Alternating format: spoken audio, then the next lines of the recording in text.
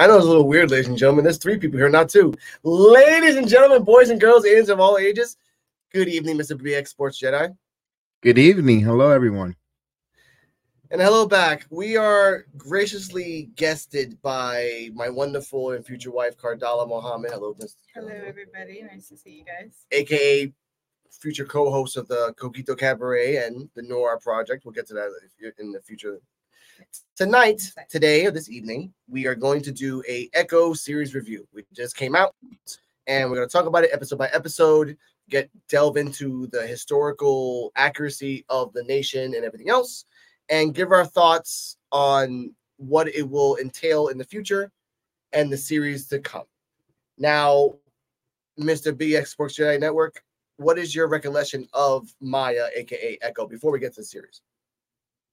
Well, this is a person that we saw her in the Hawkeye series, Yes. and of course, the first Native American disabled, because she is mute, deaf mute as well, and seeing not just her senses, because she's not the first character. We saw Daredevil, of course, he's blind, but now to see now the non-speaking ability, with the sign language, and just opening up the verse, because it makes you want to ask again, like we like to do the What If series. What if there is a superhero with a disability in challenge? And now we're going to see Echo, and I love her backstory. Now we're going to see in this series what's her origin, what's she all about? How did she become this badass assassin that we saw in the on the series with Hawkeye? So I'm really, really, really, really want to see more of her backstory and what was her connection with Fisk, aka the Kingpin. Now, before we continue, what is your connection to Maya Echo before we even delve into the series? Well, I will say I didn't know about her character before watching all of the new series like Hawkeye and Echo. But I love her character, honestly. Like, I think she's awesome, and I really like that they chose to go with like the spiritual and cultural connection to her powers, and I like that they really dove in on her backstory in the series. So I'm excited to talk about her. Yeah. As well. Now, before we delve into this is going to be a recap and then an analysis of a recap, episode per episode. And we're going to just delve into things. Now, this is a synopsis, half as we did with the other episodes, and check out our other episodes on Rika Reactions and BX Sports Jedi Network, his channel as well. He has wonderful things, and on Instagram and audio. If you want to hear him, see him, or touch him, well, touching costs a little extra, but everything else you get for free. Now, what we're going to do here is have a little recap. Thank you, Slew, everyone. In the beginning, we see basically beings underground emerging from the water. As they get to the water, you see a spiral reminiscence of Kaori from What If Episode 6. Yes. And they are drinking from the water. They see their hands have the same spiral, but in counterclockwise position. We find out that the Choctaw Nation uses that counterclockwise symbolism to represent life and everything else. And all of a sudden, an earthquake happens. The main leader of those beings is holding up the ceiling while everybody seemingly is jumping into that hole, one after the other, after the other. And at the end, she holds it hard enough, disappears. Light flashes. We see that they are somewhere in an earth. We find out it's Earth, but somewhere in a Earth. They, at the same time, were covered in brown type of skin markings as of the Native Americans on their skin. The main person as well had ones on her chin. As they're looking up at the sun, their skin peels or flakes like clay and everything else. We find out that the first woman to step up, and everyone's asking, what should we do? They move forward, and that person's name is Chafa. Now, before we continue, again, this is all speculation, but this is a good point about this. Now, it's basically been confirmed that these beings were in a pocket dimension at the same exact time this was happening. My wonderful co-host said that they're under Earth, but a theory is up for you, Mr. Kevin. Yeah. At the same time this is happening, we know that this is all connected to the multiversal war. We know everything in time, from beginning of time to the end of time, has been connected because of Kang. Now, do you think, as a theory, the reason that the pocket dimension got destroyed was because of the multiversal war, and they had to just get out? Like, okay, our house is destroyed, We're out of here. Your thoughts? It could be with that, especially the way we saw with Loki grabbing onto all the different theories back to the Loki series of all the multiverse stringing together, trying to save them. That could be a dimension where it might have been being almost out of existence, and they jump. And when they jump in, they're jumping in, and because remember, as we're going to see in the story in this whole entire series, there's a phrase or a saying, and I don't want to go ahead and spoil it. That they're going, and I'm gonna touch back to it, that they tell Echo later on that's gonna go back to this particular point that we're talking about. So I'm not gonna spoil it. Just remember that. Just give that mark there. You see that, and I thought about that. So yeah, that looks like it's tying into Loki, and which you want consistency in the Marvel universe where things make sense, and not why does this tie in with that? And I appreciated that. Also, when we saw the What If series, the Blue Water, as the Tesseract was split, as we saw in the Kahani series, in the What If series there, and I go, is that Tesseract, or I say, is that Tesseract power? Is that story coming to life here in this Echo series, or is this Inhuman, or is this mutant, or there was a lot of questions in that particular moment. And I stopped and I go, all right, let's see where this leads us to. And I thought of all of that thing there. And I like the fact when you're talking about when they're coming out of the mud, goes back to creation. We were created out of dust, out of mud. When the mud starts drying off and you peel up and they're breaking into and coming into life, like the creator giving life, and they were coming into this world. So I liked all that aspect. It touched all the different aspects. And I'm like, okay, it's intriguing. Let's go. The first opening scene was very, very, very, very inspirational. Of course. Your thoughts? Yeah, I will say we had a lot of conversations while we were watching the show where he was kind of questioning it from the perspective of the MCU, and I was looking at it from the perspective of how is it tying back to real Choctaw myth. Yeah. And I really do appreciate, I got emotional before we even started this, and during every episode, how much dedication they put into the authenticity of the Choctaw community. It was real businesses, it was a lot of real places and real traditions. And I just think that's so beautiful. And I've always wanted that to be more represented. Yes. And to be perfectly honest, and this is specified by them themselves, this was the Marvel's version of the Choctaw origin of creation. This is not the creation of the Choctaw people. This is just the Marvel's version. Yeah. But put that out clear as day. People are like, no, they said it themselves. We continue on and skip about, we don't know exactly when Chafa emerged from the pocket dimension. So we just say beginning of time. Let's say that. We fast forward to 2007, where Maya as a kid, as a cousin, and her cousin Bonnie are doing nice little, and they're describing the story of how Chafa was born and everything else. Do shadow puppets and how people, and that's how the Choctaw people and Native Americans used to use by singing and dance and by puppetry or shadow puppetry. Yeah. And Maya tells Bonnie, "You're my sister." Bonnie's like, "We're cousins. I don't care. You're my sister." It starts to rain. We find out that her mother, which is I forgot her mother's name, is also deaf, and it starts to rain. She says, "I want some ice cream." Oh, there's no ice cream. Hey, I'll go. Come on, Maya. Let's go get some ice cream. While this is happening, the grandmother and the grandfather are having a nice little talk with them and everything else, talking about biscuits. We'll shout out to the new Avenger Biscuits. Later on, we'll talk about him. Then we, not knowing, after the grandma and grandpa leave, we see that Chula looks out the window and sees a sapsucker. We don't know what that is until later on. And thank you for that. And the mother's name is Taola. Thank you for that. Taola. And we didn't know what that means. And as Maya's looking at her mom's looking at her, boom, T-boned. We find the origin of how Maya lost her leg, because there's a sharp shrapnel literally in between her little leg. It's gone. And then her mom, when she looks at her mom, maybe they did this canonically, but they did this kind of a representing Echo's comic book origin. She had kind of like a face print or a handprint on her face on that side. You couldn't see that much, but she was gone. And the only thing you can hear is Echo's heartbeat. Yeah. And her looking at her mother. See from her perspective. Yeah. We go a little bit more to the hospital, where we find out that the father and Uncle Henry are in the business of crime. They find out that someone cut the brakes, but they were taken care of. The mother says, well, great. More death with more death and everything else. Yeah. Chula tells him, get the hell out of here. Don't ever come back. You killed my mother. You killed my daughter. So I will never forgive you. And the father and Maya take their stuff and they leave.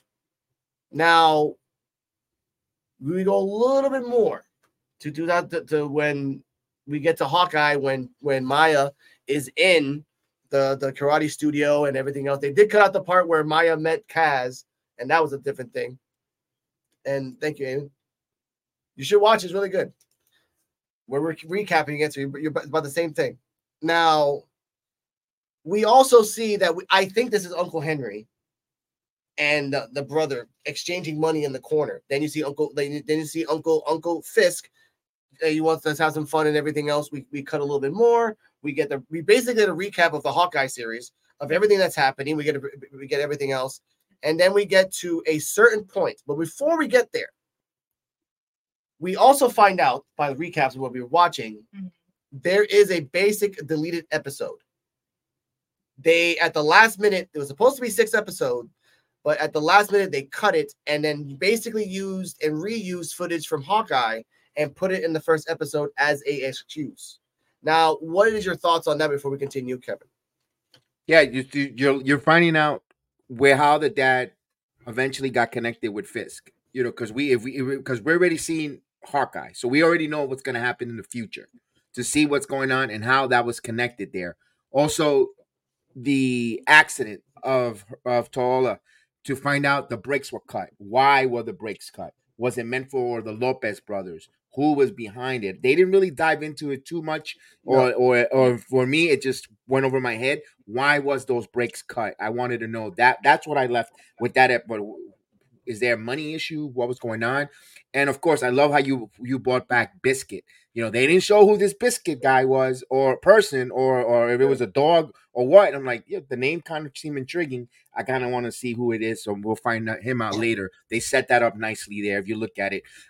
When I wanted to see, like you said, that episode that was cut, the money exchange. What was the reason why Fisk got anger and bothered with Lopez, with the main father? Why? Yep. What was the reason? And I get they started to explain there. I guess when you work in that shady business, things are about to catch up to you, whatever the case is, and that's where we stand there with Echo at this point of your story that we're talking here right now.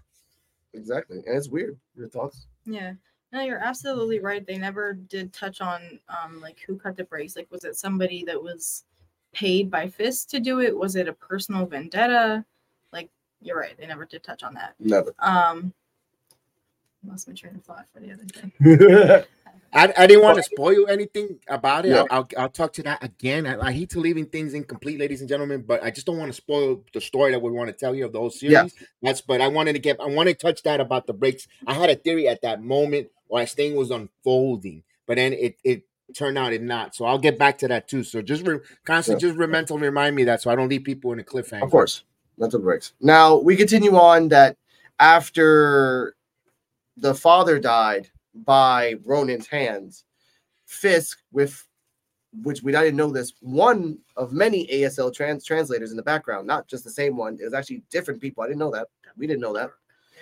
Then he tells her, look, we just want to help you. We want to take this anger and train you and use it. So she goes on her first job, which is basically rival gangs are talking crap. So they want to, like, Fisk wants to take them out. Okay, sure. So on her first job, she goes to 2 guys that didn't even know that she was mute. Didn't even know that. Let's go in there, which I did love in the beginning of the sequence. It's very mob mentality. He knocks on the door. They open up the slot. Fisk thanks you for your loyalty. Wonder why he said that. Oh, yeah. grab this freaking Departed style. Yeah, that shocked me. Yeah. Departed style. Like, this is not Disney anymore. Let's go. Right. As we continue on, very good fight sequence. Very Daredevil fight sequence. Very hallway, in and out, and everything else. Love it. Maya is shocked because it's like, what the hell am I even doing here? I'm supposed to fight, not kill people. At the moment where it did a nice little one take or one shot, the guy got to her, and then she did a nice little guillotine anaconda, like just a nice little vice, And the director clearly said this was the origin of the villain Echo right here. Or the villain basically Maya, because she didn't have a nickname until then. So when she snapped that neck and everything went slow, you saw that something snapped in her at the same time, and it was go time. Right. From there, she used a variety of attacks. And before I even continue, before they went to the meeting and said the whole loyalty thing, security guard patted down the two guys. Love that part. Security guard patted down the girl. Oh, you gotta turn around, and then he started being a little handsy. Got a little kicked in the nuts. Then during the fight scene, she signs again. Oh, you again. And then beats his ass to the bitch of his life. As we're fighting, someone unexpected comes. It's Daredevil, not She-Hulk, booty call Daredevil. No, this is Netflix Daredevil. I'm always gonna call him booty call Daredevil. Okay, I always say that. Thank you. Shout out to Agent Super Aggro. Welcome. And they have a nice fight. And this is a wonderful contrast of styles. You have a blind person versus a deaf person.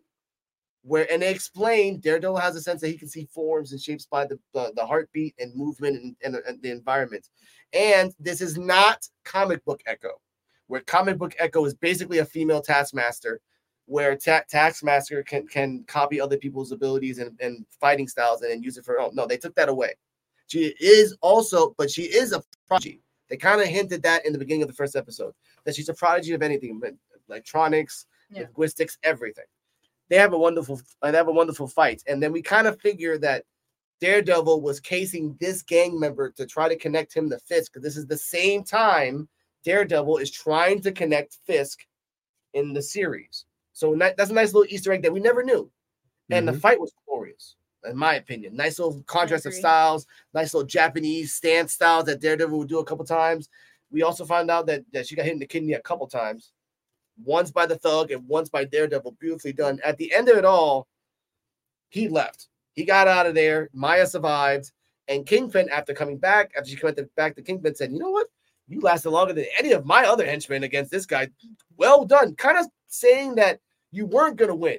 This is an unwinnable situation, but you actually came back alive. One, that's cool. And two, you lasted long. That's pretty badass. I'll give you that.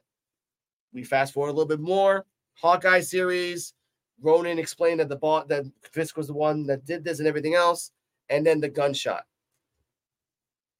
Boom. Fisk is on the floor. We fast forward 5 months later. She's going back to Oklahoma with a gunshot in her stomach. Now, Ardala, what was your thoughts on everything else up until that point? I love how the fight sequence was filmed, like where she's coming in and it's her first time. She has no idea what's going on. And I really like when they cut to her perspective, and how she sees the world. And I wish they did that a lot more. Yeah. Like, I almost wish it was like a whole episode or something. But, yeah, I really like that. I like the fight sequence. And I like that she held her own with Daredevil and she got like commended for that. Like, it's not like she went back to Fisk. Yeah, went back to Fisk. Yeah, okay. I don't know if I was allowed to talk about that part. Yeah. I don't know if she went back to Fisk. Maybe she was scared she'd get scolded, but no, he was like impressed with how well she held her own. So yeah. I was curious about, did they ever address the gunshot part? No. We'll get to that. We'll get to that later on. Okay. Your thoughts, Kevin. That's a good point. That's a good point. That's a great point. I thought I you know what? I'm with you. I thought about that same thing when at that second there, because the time lapse didn't make kind of sense. But first and foremost, what I really appreciate was, of course, when she got patted down. There's a lot of sucios out there that would do that to a female. I like that she fought back there. And then she goes, she was like, that made her day. I get to kick and really knock the leaving daylights out of you again. You're back again. Let's go. I like that. I like the fight scene, first and foremost. Also, it's telling me, like you said, it's letting us know in a way, shape, or form that is canon to the Netflix series of all the Defenders, Daredevil, maybe, everyone from the whole Netflix series there, which I was asking that question. Are we changing this? Because we, like you said, we saw Booty Call Daredevil, the Golden Daredevil in She-Hulk. Yeah. I'm glad that's just probably a one-off comedy thing or whatever the case is. But I like the fight sequence. I like that they're showing that, like you said, chasing him, similar to the first Daredevil series, season 1, when he wants to go after Fisk's empire. I enjoyed that part there. The fighting scenes were really good. Like you said, the cinematography went back to the Netflix with the single hallway view there. I appreciate that. You know what? This is episode 1. It's starting to get really good because it's giving me that signature Netflix vibe that everyone fell in love with, that enjoyed these series, and everyone's expecting something Disney. They're expecting goofiness. They're expecting goofy Mickey Mouse kind of, and no, they went to that little bit that Netflix realm. And I'm like, yeah, let's go. Now this is episode 1. I can't wait to see how this is going to play out in these next few episodes. So I was intrigued on that. For her to hold herself against the Daredevil, I like when Fisk has, you lasted longer.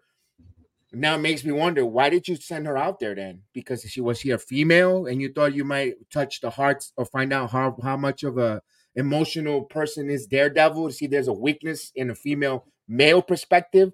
Because you send her out there to kind of sacrificial lamb, but she did surprise you by being a walking weapon and surviving and going one-on-one with that combat, because he watched everything. He has hidden cameras everywhere. So he saw that. So I said to myself, there's something here. He sees potential in Maya. Let's see how he's going to manipulate her into doing his bidding, like we've seen before in the Hawkeye series. Yeah, and that was a good point. Before we continue, we got a question from Agent Super Aggro. The opening sequence about the birth of the Echo people, is there a connection with the animated What If episode with the native Indians who found the mystical pond in that cave? Now, the directors kind of said that it's similar, but it's not. It's not. This is not that they where they were was a spiritual pocket dimension, and what the Tesseract did was send them to a whole new dimension, and it only did that because it was cracked by Ragnarok. So those were special circumstances that happened in that specific thing. But they did explain that the Choctaw people had like counterclockwise spirals. So at the same time, it could be that maybe the Tesseract is connected to the spirituality of Native Americans. We don't know, but it's connected in some way, Super Aggro. So I'm going to leave it there. Yeah, I will say in terms of like the connection to the Choctaw myth and everything, the spiral is supposed to represent like the backward, like the serpent, and like the connection to like the underworld and everything. Yeah. I don't know about like the spiritual connection to water necessarily, but like there is actually I forget the name of it, but there is like this giant earth mound that's somewhere in Mississippi that was erected like 1,000 years ago that is like very sacred. Not 1,000 years ago, but it was erected a very long time ago and is very sacred to the Choctaw people. Yeah. So yeah, I know that much at least. And that is kind of like their creation myth, is that people that they came from like underground and were clay, and the clay was kind of like shed. Yeah. So yeah. Right. That's a good point. I remember in all of before Christianity, a lot of the natives from Central South America, from the Indian culture, worship the sun, the moon, the wind, the elements, the earth. That's a lot of the Native American, not just Native American, but indigenous culture. Montezuma in Central South America. The moon, the stars, all that. One connection with the earth and the planet, and Disney in their way, or in a non-fictional way, was trying to bring that to light there with that. So I kind of see a little bit of semblance. It's not, again, it's television, it's entertainment. People don't take a narrative that had to be punctual with the culture. They're telling a story of a television series. So people tend to get their panties in a bunch. Gotta hold on a second. Mm-hmm. That is true. And we continue on.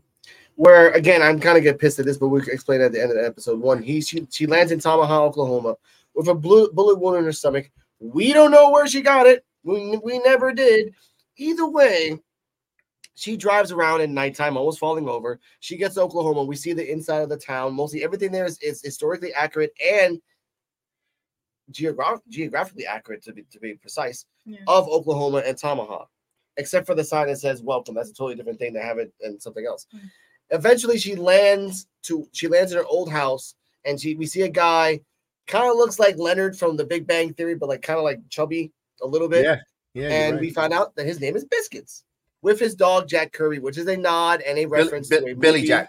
Billy Jack, yes, I said Billy Jack, to a nod to a movie of a half-breed Indian man that was protecting the town from criminals, which I love that. It was good. And he talked to Jack Kirby like he was a person. So like I said, he's gonna be the next Avenger. Now like I said, Biscuits is my guy too. We're gonna talk about the question, the destiny of Biscuits later on. We'll talk about that. Now he tells him that, are you gonna talk to Bonnie? She's like, no, I really want to talk to Bonnie. I'm just here for a little bit. I need you to help me for something. Just don't tell people I'm here. Where's Uncle Henry? He's over there. Okay, all right, fine, thank you. And then we go on ahead to where Uncle Henry is, who is he's the manager of a skating rink, laser tag, I think it was like foosball, a bunch of things. It's like Dave and Buster's all in one. It was pretty awesome. Yes. It was pretty cool. We find out that Uncle Henry and her father was connected as basically the same guy who was in the tracksuit mafia, just like her dad, but he had a job in New York that he brought the dad over there to New York. He says that he's not going to help her. He's not going to get involved in anything. And what's funny is that when they talked, they went all the way up to that tower. No whatever reason why, but just being on a tower. I'm like, all right, sure. He showed Bonnie. Bonnie's a firewoman, which I'm really happy with her. And she's like playing basketball and kicking ass. Yeah. And she gets down the tower. He leaves. She leaves. She kind of senses her. And we kind of just cut to a hospital bed and the beeping of a machine and Fisk alive or in a coma, presumably, with something over his things. Kevin, what are your thoughts at the end of the first episode? Yo, I wanted to see how Fisk, if he survived or not. I'm glad they touched that there, but I guess it was just a shot to the eye. It looked like it, or whatever the case is. And he's alive. I'm like, whoa, what happened here? What's going on? And they kind of gonna show what happened to a point, because remember when we saw Hawkeye, we just saw them in the shadow as the camera cinematography pulled away, and we saw the shadow, and we're assuming here gunshots. So we're assuming a shot either to the chest or to the head. So I figured it'll be something to the body where he might have survived. I didn't know it was gonna be to the face, the eye, until that episode. And going back there, going backwards, when I saw Biscuits talking about Billy Jack and talking to him like a person, like I said, is there a spiritual connection? Is there something where, I wouldn't be surprised if the dog is going to be something with power, like you said, Avenger type quality, where the dog and him are going to have some type of connection where we're going to see, oh damn, Biscuit. Because remember, we didn't see him as a child. Biscuit was just named in that opening scene, so they kind of made it important. Oh, this is Biscuit. But then when they show him physically, looks could be deceiving, because we know that he's the main man of the show. It's one of the best characters that we gravitate to. So I like the way they introduced that. Also, when the grandmother don't want to tell the grandmother that she's in town. Also the sister, aka cousin, not to tell the town, and she gives him a wad of money.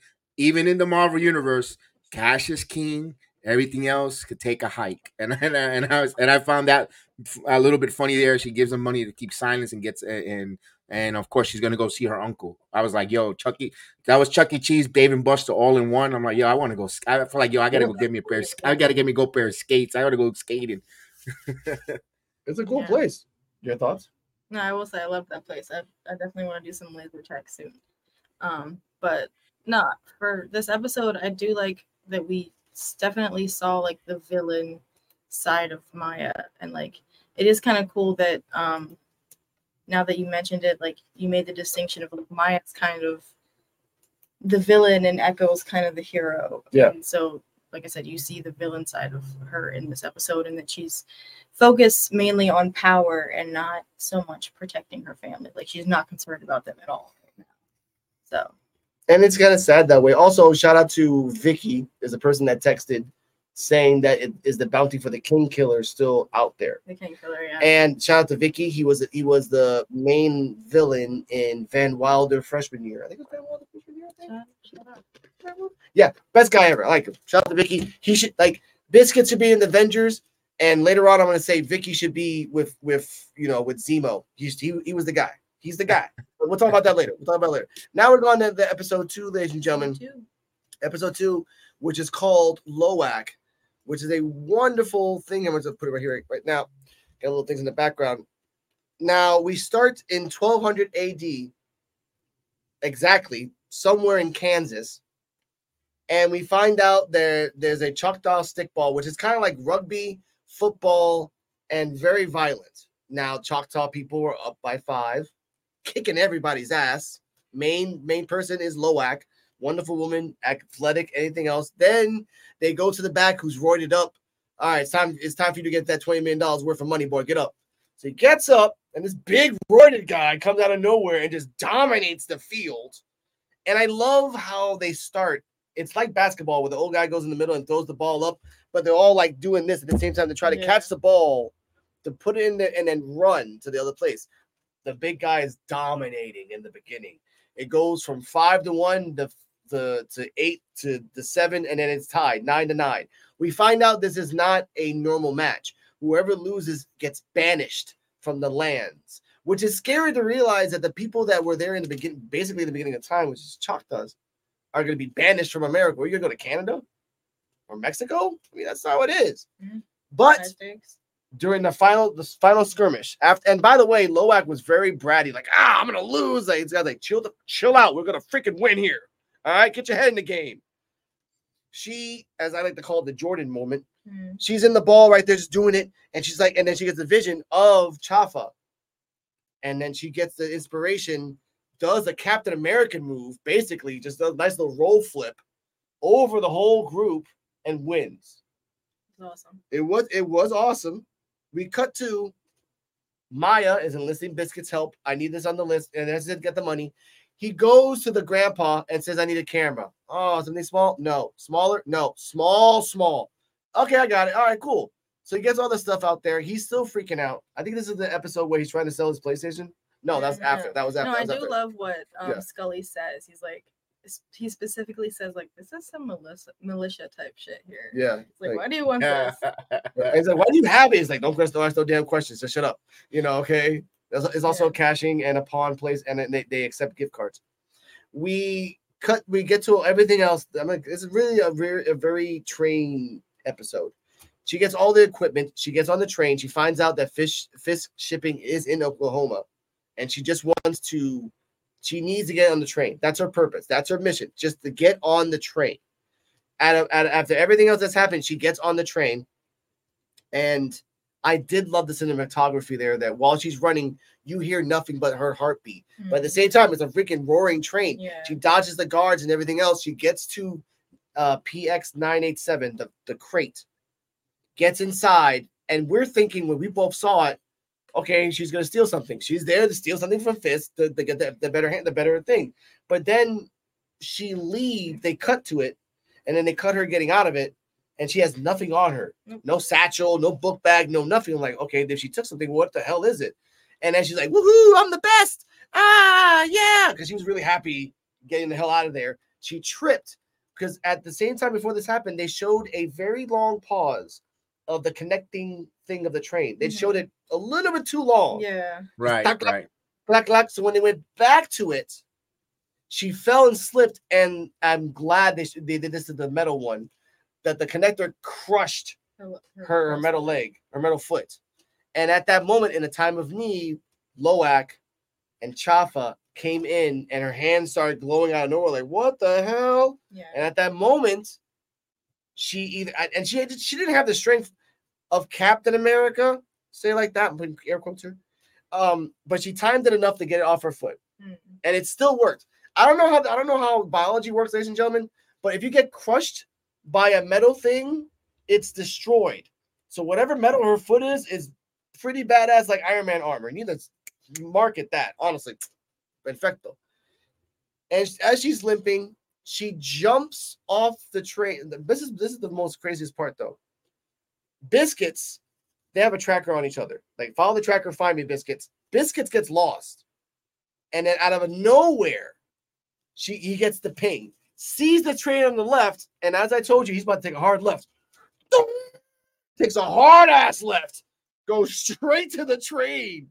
And then he doesn't get on the tracks. I'm thinking get on the tracks, but that's going to mess up your tires and mess up your axle. It was cool what she did, too. Yeah. She, like, stuck I was wondering why she did this. She stuck, like, the wrench or something in the gear so that he would see her. Yeah. Because she was, like, waiting for her ride. Like, come get me, bro. Yeah. I'm already, hurry up. And then I did like also the fact that it wasn't a straight jump shot. It was an angle shot. She had to jump and then go hard left and then make it just to make it. And then she did. And she used her foot too. She used a broken foot, kind of like a pirate stabber, like buck, and then rolled into it.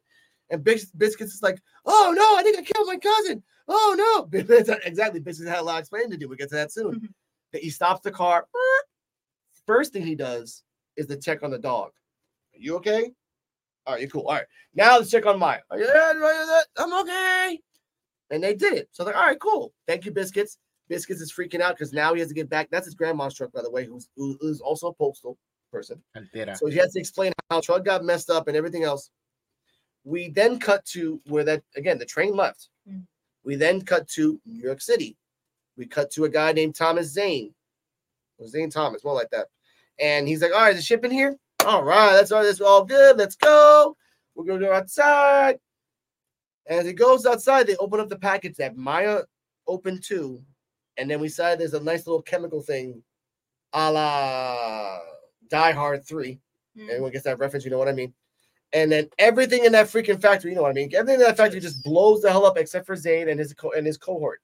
He gets up all pissed off, and it ends it right there. I thought she was just going to, spray paint a message on a train car. Yeah, because she did a message. Now, your thoughts on this episode as a whole? Because it was a really short episode. It was really just a train episode. Yeah, I mean, the action sequence was really cool. This is where we realized it started to feel like a video game, kind of, like the way it was, the show was set up. But I will say, the scene where she's jumping from the car, the one shot doesn't even do it justice. You think that the car is almost directly behind it, but it's here's the car, and then here's the train. She did a diagonal jump. Yeah. So that was impressive. Which was awesome. So I liked the episode overall. It was pretty cool. Little added on thing there too.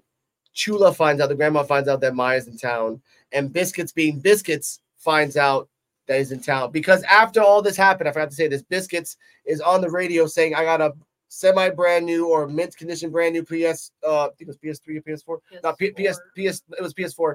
PS3. PS3 for $125. Okay, $100. All right, anyone can pick this up. And then Bonnie's like, what are you doing, dude? Why are you selling your PlayStation? Oh, I need it because of this. And they're like, why'd you break the car? Maya. What do you mean? What'd you say, Maya? I can't hear you. That doesn't work that way. And then he hangs up. So those two are realizing it. Kevin, your thoughts? Yeah, this episode I like it because it showed what was Maya's mission at back home in her, and of course, and by the way, who the hell kept the lights on in that place all those years? There were 20 years gone, and not even an ounce of dust. I got to find out who was their housekeeper because man, you got 20 years. That place was pretty much clean. It was a little, it needed a fresh coat of paint, but I digress. To see her mission statement, wanted to take down the Kingpin Empire. Her uncle, not a good idea. Don't bring a war to this territory. Again, Maya didn't care about, like you said earlier, didn't care about her family. It was just her personal vendetta. Her own. She didn't give zero care about her family. That's why, and I like that this episode mentioned that or unfolded why she was there. And we'll see it at the end that it was to bomb and take the armory down of the Kingpin, of all his weapons and whatever was being manufactured out of Oklahoma. I also like the fact that she's putting her cousin on a mission, gives him a boatload of money, like you mentioned. Oh, this is some militia crazy stuff. And I like that they introduced the grandfather back into it. He's the guy who would run the pawn shop, fixing things. At that point, he finds out Maya is back. And why? Because eventually, because of the leg crush, because Biscuit brings the leg and he starts to fix it for her. Yeah. I like the fact that he goes, don't tell Bonnie that because she's going to be heartbroken. Also telling him, this truck belongs to Grandma. It's a postal. All the little different details explaining in that episode, all the different details at the moment. I like the fact when like you mentioned, jumping from train to train, getting stuck. I know we see her powers unlocking now. She was currently bent on pinching. That's pretty funny. That was a good joke. A little bent because her knees bent. Let me ask this here: was that adrenaline or was it a power, supernatural power? Because they say when you have adrenaline, people could pull up cars above your head, and of course, she separated the train. We've seen that there. A little bit of realism with a little of fantasy at the same time there. I like that. I like the fact that when she had to make a decision, there's a damn tunnel coming up. And Biscuit is going like you going in there, you pushing that damn truck fast, and you're going to that wall of the tunnel, and then that's that whole action scene when she jumps, like you said, curve, and then he just turns it hard, and the dog. And I love it. He cared about the dog, Billy Jack, and I was like, oh, that's so cool. Man and best friend. But other than that, this episode set it up. With now when she blows up all his stuff. They didn't know she don't know he's alive. Don't know if there's gonna be any retaliation. She thinks that she just really crippled that whole organization there. And I don't know if she sent that it was over in her mind at that point. Like, I blew them up, they got blown up. Maybe I'm just gonna, I'm gonna leave here. I'm just gonna disappear. We don't know because we don't know what she's thinking at that moment to set up for the next episodes coming up. So I'm like, okay, the plot is going to thicken. But at least we find out why she was there and how Manny, her uncle, didn't want that war to come to the city there. And then, like you said, Biscuit spilled the beans about selling his PlayStation, desperation. And why didn't you just go back to Maya and say, I need money to fix this car? I mean, she just gave you a boatload of cash.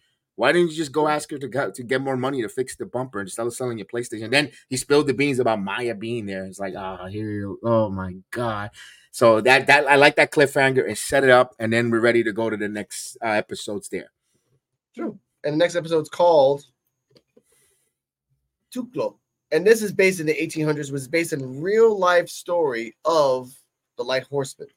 Now, the Light Horsemen were made after criminals would go into native lands to do ransacking, and the words I can't say in YouTube because they will strike me.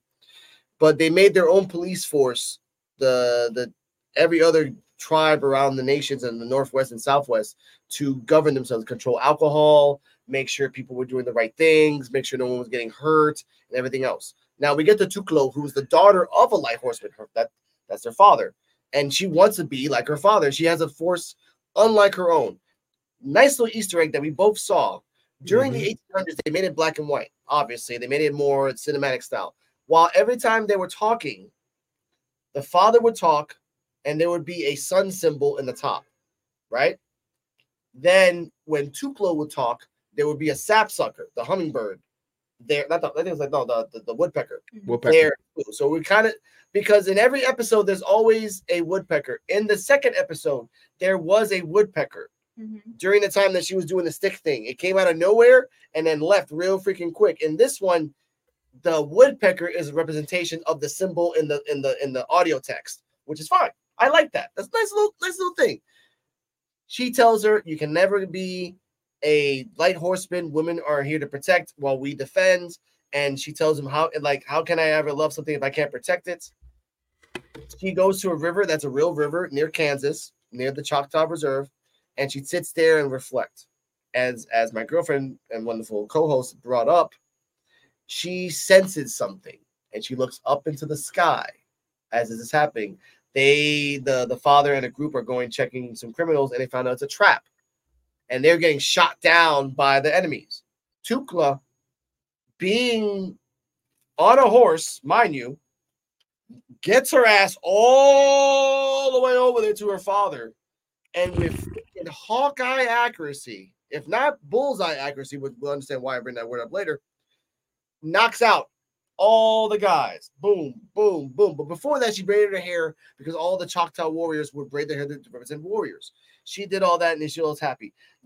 Easter egg for you, and if you remember the episode, and you remember this too, her eyes are as black as night.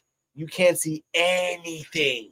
And then we saw a picture of her in color, and you can barely see her eyes too. So before we continue, what are your thoughts on the history of the Light Horseman and the origin of Tuklo?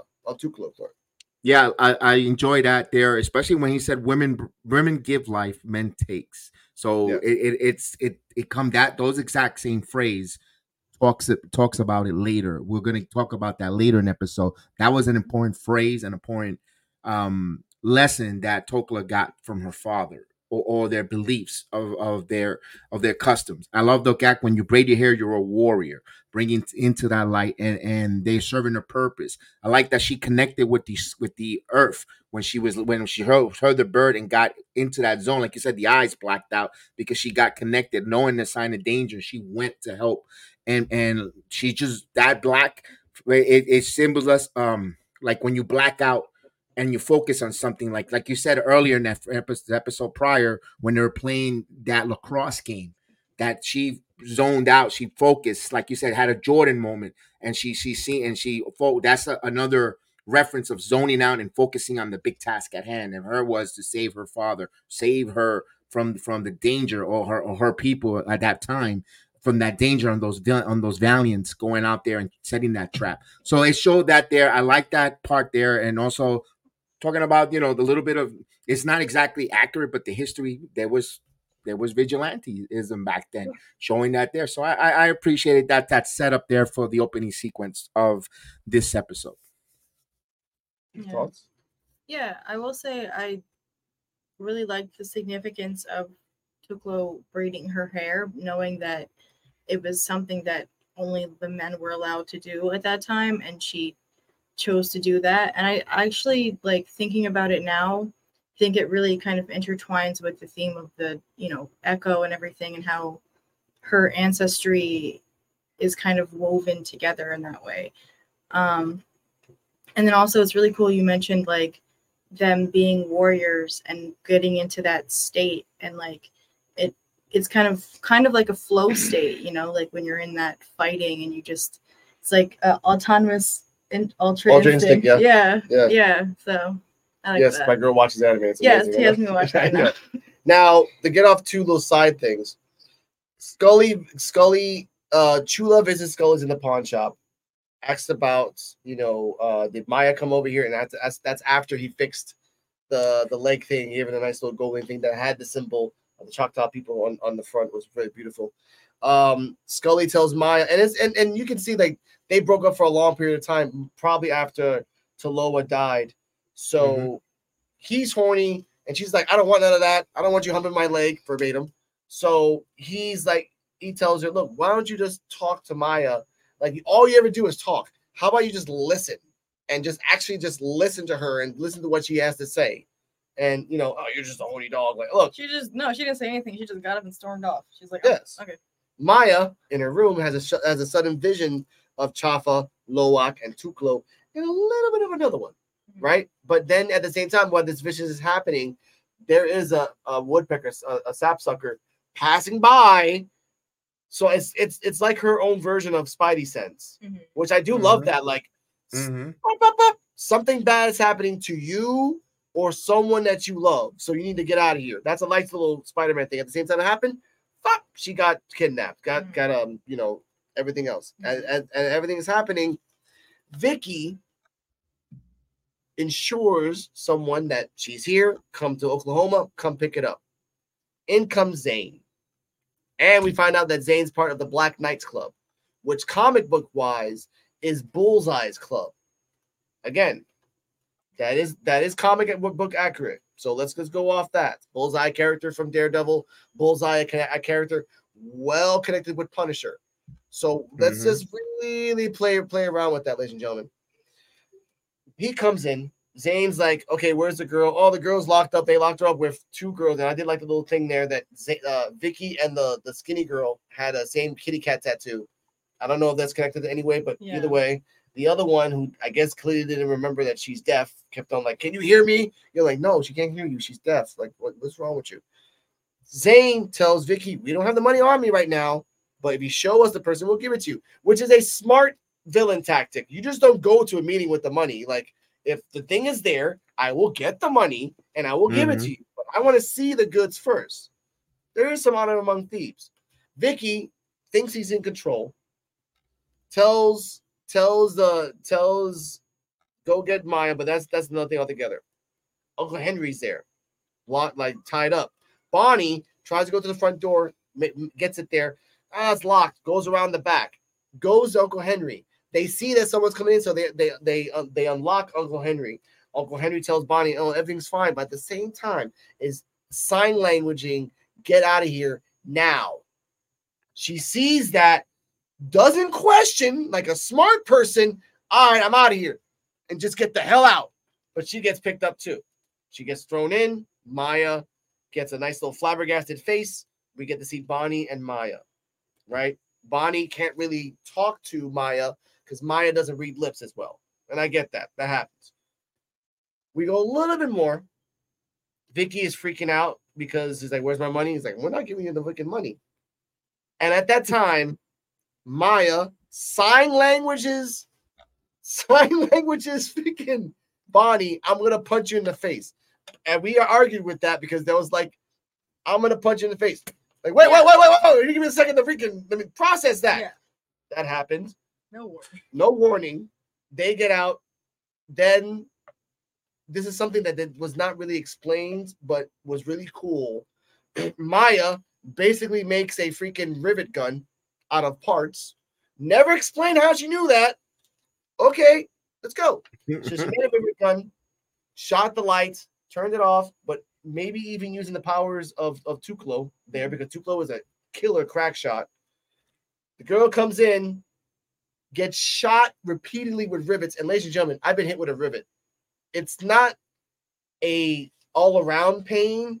It's the pain where it hits you and then the curve.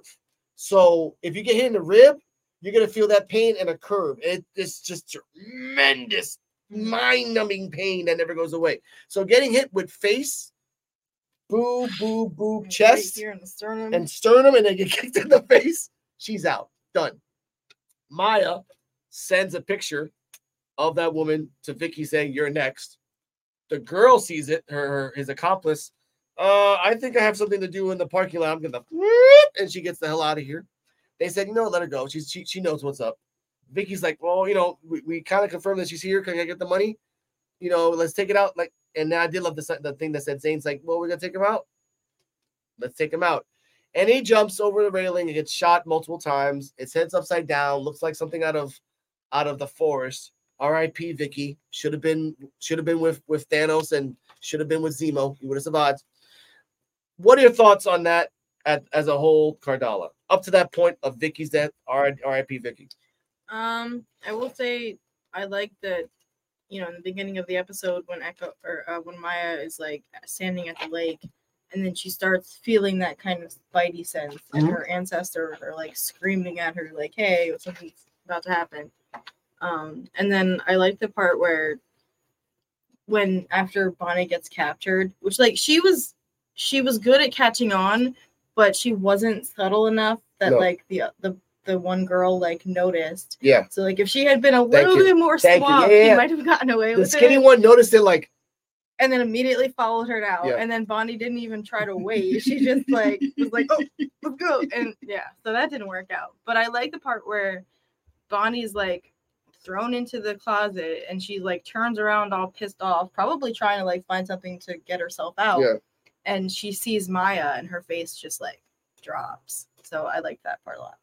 That's true. Your thoughts, Kevin? Yeah, absolutely. That part where you said the warning was, she hasn't interpreted yet.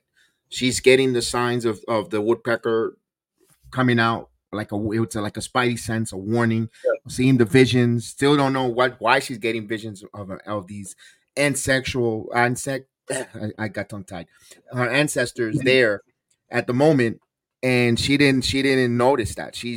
That's slowly but surely gonna evolve in her to wake something up. We already know that she's got some type of homing issue where she's focused. She could, like you said, bullseye. Like she could go in there and she's an assassin, focus on shooting with the rivet gun. Because she was trained already. We know that prior in the Hawkeye series how she is a hell of a shot. She knows how she's a good markswoman, and she was shooting and with a rivet gun. Like, whoa, she did some MacGyver stuff in that episode there.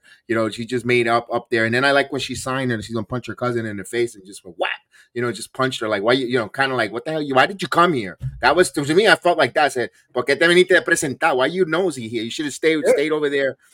So you got it." So also for those other two, especially that lady, I think that woman. There's going to be something later down, the skinny lady that left. I think there's going to be something with her later down the road, because for her to just leave like that, and you said whatever that tattoo is, probably is for a gang or a member, like we said, where the other guy was from the Bullseye Club, where maybe she's in another rival or another villain that they're going to introduce later down the road. So that's always Easter eggs to be continued. Vicky got what he deserved. He got shot. He got done for Chota. There you go. You bought. Now you messed up. Also, you're gonna mess up that nice skating ring and all the other stuff that comes with it. You deserve it. You deserve it. That's true. We continue on a little bit more where Echo does get away, and Echo is still going through the laser team. Henry, which I do love this little thing here too, where Henry is like, look, I got nothing to do with this, like, but let's get the hell out of here. But at certain points, after Vicky got murdered, and they focused on his face, which I did love that little, very Netflix. Then Dracula by Rob Zombie song came on, and then I did like the when this is the. I wish I had a reaction of this. When she heard that, she's like, "Oh, cool." When I heard that, I'm like, "Oh shit!" I looked at you and I was like, "Yeah, shit's about to go down." And I did love that they took Henry to the electrical box. He and Maya had already booby trapped that, and I did like a little detail that when he opened the box, Henry, and I noticed that again, Henry looked at the box, looked at it for a second, and then looked at the guy who was about to touch it. I'm like, oh, and they told her, don't do that, because he knew that she was booby trapped. Boom, and then the fight started. I did not know. My girlfriend reminded me that that Echo has a knife in her boot, so that's why certain attacks are very bloody. And there was blood on the ball. There's blood on the floor. Now, here's a nice little fight, too. She came through the Keep America Skate Again sign. And we both saw this. Slid. And then grabbed the guy's head and smacked it on the floor, which made blood come out. We did see that. Two little wonderful things. And you said that, too. The guy's on the freaking on the ice rink table thing. And he gets kicked. I don't know why you're doing up there. Why are you doing over there? She gets manhandled onto a pinball machine. Does a nice little leg triangle on the guy, gets out of it, and does one of the most. And I'm gonna say this, if people in the wrestling should know this, the most perk angle German suplex. Yes. High angle I've ever seen in my fucking life. And if people who know perk angle is, you know who the hell I'm talking about. Oh yeah. Okay, we continue on. Nice little fight in there and everything else, but at the end, they get caught. They get stopped. Zane is pissed the fuck off. He's like, all right, I'm just going to kill you. I'm going to kill him. And at the moment he's about to kill Maya, in a New York minute, everything can change. He's like, hello? Yeah, I'm right here with and you see him like, machinating in his head, like, oh, let's get out of here. Let's go. And I'm like, okay. So we both thought, who the hell was that? But we get to that in a second. Henry's like, we barely survived this. Like, someone must have called. They called it. Then who the hell do you think it was? Well, he's like, get the hell out of here. You're gonna murder more people. Leave, Maya. Maya goes back to her cabin, to her house. And who comes out of the shadow? But fucking Kingpin with a freaking eye patch. And she is shocked and just PTSD'd. Kevin, your thoughts on the episode at the end? Yeah, I thought he was. She's hallucinating because remember she's seen visions of her ancestors. So I don't know if that was for real or was that at real time or just her hallucinating, thinking that's Kingpin coming out. I'm like, is that real there? And then just stand there, that classic epic cliffhanger of them standing and facing each other, and then but what makes me think no, because for him to just not kill them and he gets the New York call and stop, only a person with that kind of power like a Kingpin will make from stopping you from getting killed after all that trouble that she put you through, and he's gonna say no, don't do nothing. I was like, oh yeah, this is real. When that episode finished, I was like, before the new one started, I was like, damn, is that real? Is that her thinking or hallucinating? But I don't know. Only him with that power could stop it. And I love the fighting scene, like you said.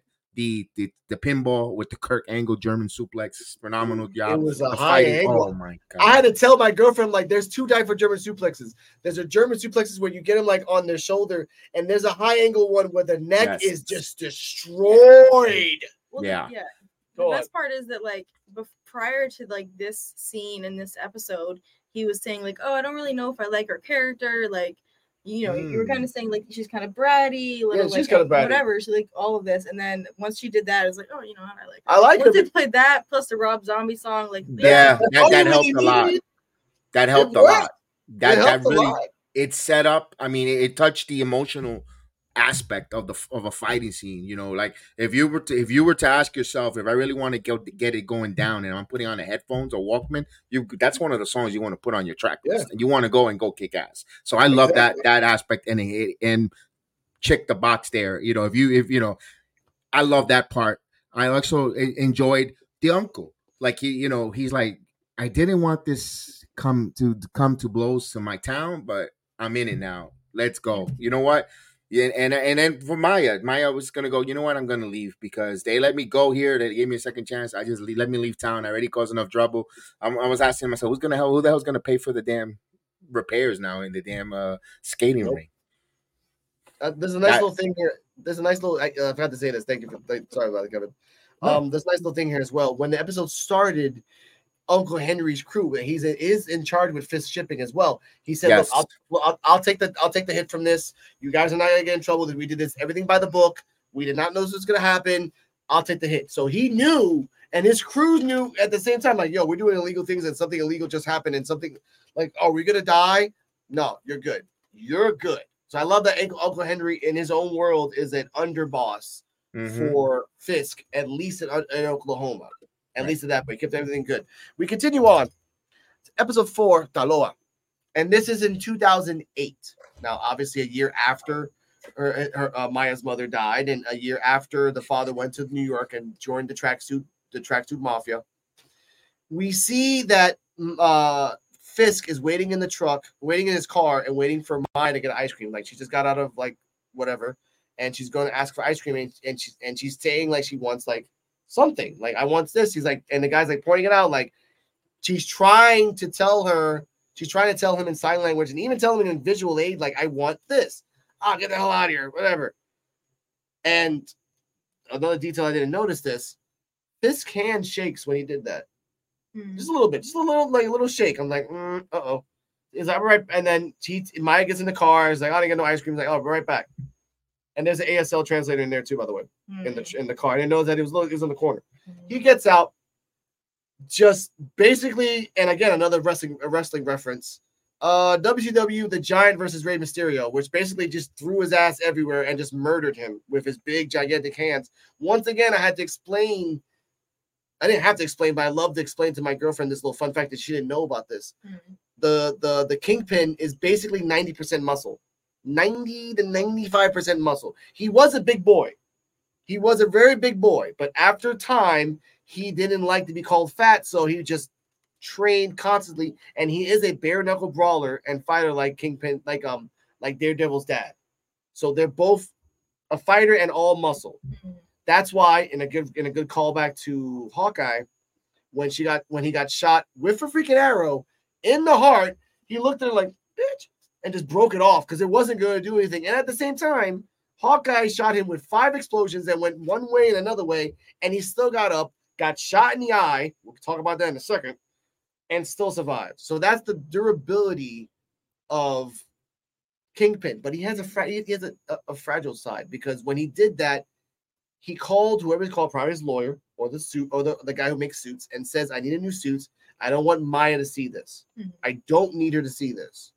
Now, Maya's there, and he tells her, without sign languaging it, like, you don't need to see this. You need to get out of here. Her first response was go to him and just start kicking his ass. Because I'll be like, I want some ice cream. This is your fault, not mine. And then he felt some kinship with her, like a surrogate daughter. And then we go to where we are now. Guards come from behind her because, again, she's freaking deaf and doesn't really hear guards behind her. They rustle her, and then with the eases of if a feather touched the water, she put, and I said that too. He put the we call that the contact lens. Contact, yeah, like so easy. Like, I'm like, oh wow, like people fight for hours for that, but okay, you did like it's nothing. Okay, cool, whatever. And then we find that he gifted her and speak to ASL machine, basically. Now, before we continue, question. Smart idea by Fisk or just lazy because he didn't want to learn ASL. It's been 17 years since he's met her. Just you know what? I appreciate he went for the AI. He took a long time to design it. I mean, he's a kingpin. You know how much he put. I mean, whoever designed it for him, and engineers. Because if we see the Spider-Man comics, he has Smite and others were engineers that work for him. But talk about being a kingpin. You can market that and make so much money with that invention. So that's why I saw it as a business aspect. He's probably testing it out there. He's going to make money because remember, he's a kingpin. He's got to make money and keep his empire going. He's all about making money and profits. Now, what I wanted to talk about was the scene there with the ice cream man. He was so rude. It's an enlightenment of people who don't understand people with disabilities. Mm-hmm. They don't from deaf, mute, autism, or even Asperger's don't even understand how to deal with a person. Sometimes it frustrates or gets that person, or not the victim, the person does not understand that frustration. I kind of see that there, why Kingpin got bothered, ticked him off there with the hand, like when he was a child. He went back to when he was a child with, again, if you know his origin story, with the abuse. And I like the fact that he didn't want the young child to see that side and went around the corner and just annihilated him. I mean, bludgeoned him. And of course, they didn't want her to see him bleeding with the blood around him and what he's done. But then as a child, she goes curious. The curiosity of a child went to go see.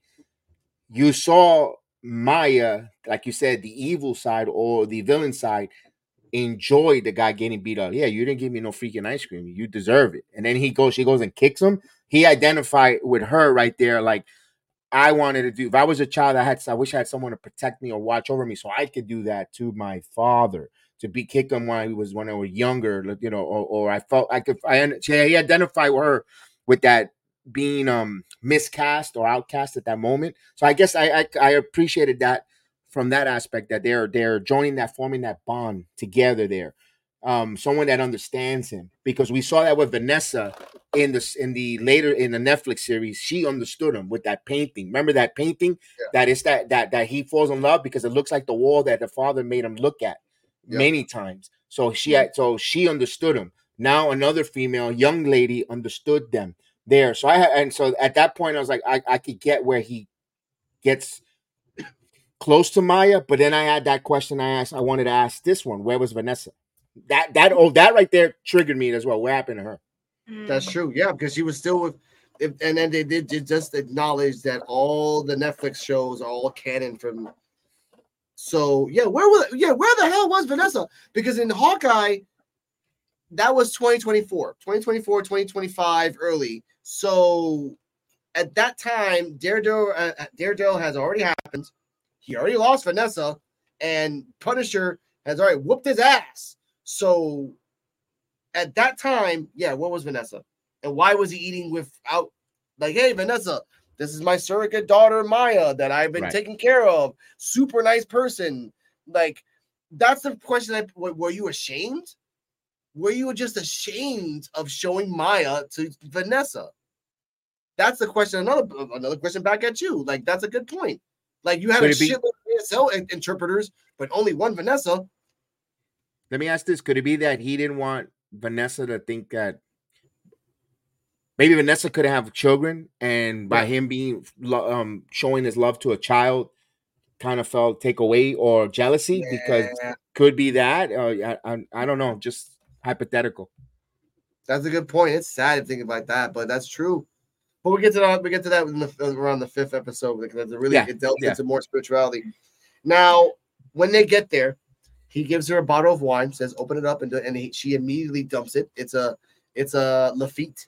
We find out it ranges from $300 to $20,000. So, and Fisk never looks for it. He always gets recommendations. Another callback to when he was with Vanessa, and his lawyer or his his assistant said, "Look, you need to say this and this and this and this and this and this and this," and she'll like it. And then she's like, I think your assistant should be here instead of you, because I like him more than you right now, because he's awesome." I'm like, oh shit. So Fisk was a little pissed off about that, but again, he was out of good terms. Then they had some nice little Levine cookies from New York. They talked. He did tell her that I will give you my organization. I will give you my empire. Just come home. You have a day to decide. Okay, sure. And when the next day Maya went to Henry and told her about the proposition, he says, hell with that, you're crazy. She gets a vision. At the same exact time, Chula at the Choctaw Powwow Festival gets a vision as well. We get another vision of a time that we'd never seen before. Someone was getting sprinkled with water in a field in a forest. Someone was giving birth. And Henry sees this. And his first instinct was not take her to the hospital because she's having like an epileptic seizure. No, take her to Chula. Just dropped her off. See ya. And he left. I love that little instinct. Like, oh, my job is like, I don't know what the hell's going on here. Boom. It's like a guy going to the Walmart to buy period stuff. Like, I don't know what I'm doing. Okay? That's just me. Now, we go a little bit more. Chula explains that, again, we find out the bloodline is connected to the first Choctaw woman, which is Chafa.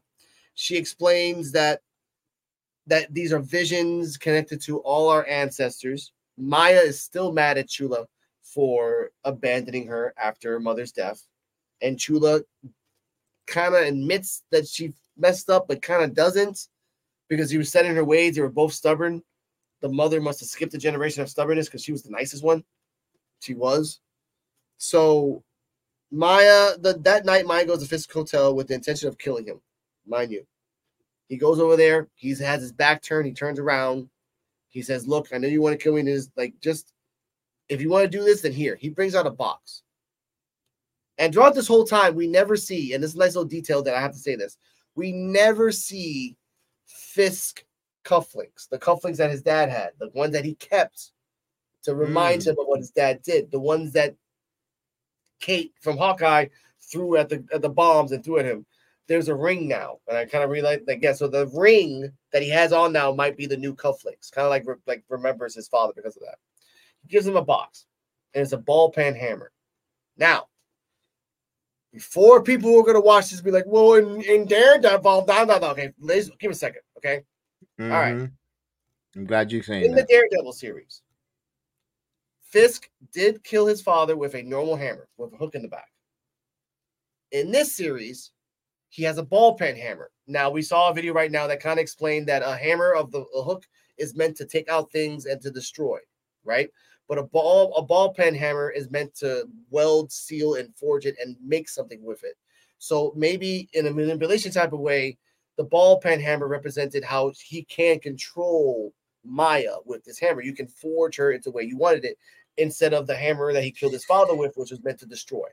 The construction. That type of hammer is meant to hammer and destroy. It's not meant to, whatever. And then he does the nice little toxic, come on, hit me. You want to take me out? Come on. I know you. I'm sorry. I was about to go to. I'm sorry. I was about to go. I know what you did last summer. Sorry. She doesn't. She drops the hammer. I'm out. He tells her, look, you can have the Empire. Just come on the plane with me. We can go. We could just go. Okay. He repeats the invitation to join New York. And then the next day, Maya gets the hell out of there, takes the thing out. Doesn't take the contact lens, leaves Tamaha by herself. His guards tell Fisk, we lost her, she's gone, and we assume he had a temper tantrum and ripped the seat out of one of the planes. We don't know, but he kind of like, ah! Either he ripped the seat out of the plane or he killed the assistant that told him that Maya wasn't coming. Yeah, I mean, probably the latter. So, leaving on that, yeah. What is your thoughts on the episode? No, I mean, I will say, like, the more you watch this series, it does kind of make you realize how, like, sad and dark Fisk's story is. Yeah. And, like, especially that scene with the hammer, because, like, that is such a brutal thing to, like, even suggest somebody do. And especially to a guy like that who's just a freaking Goliath. Like, that was purely, like, masochistic on his part. Like, he wanted to just, like, end it, get that trauma out of him. So I do like that we see that, and, like, we see how he's kind of trying to shape Maya into this like warrior of his own kind of thing. So, and it's and Maya goes through a lot, man. Like people in her life have just been rough to her. Like, but at the same time, to counter that, when she killed that person at that time she was around 17, 18. Yeah, so like she was 18 or 19. Yeah. 18 or 19.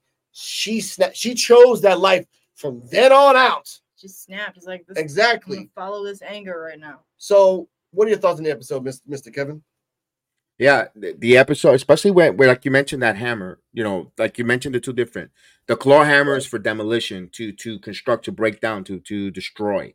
The ball peen, you construct things, like you said, rivet, make things together.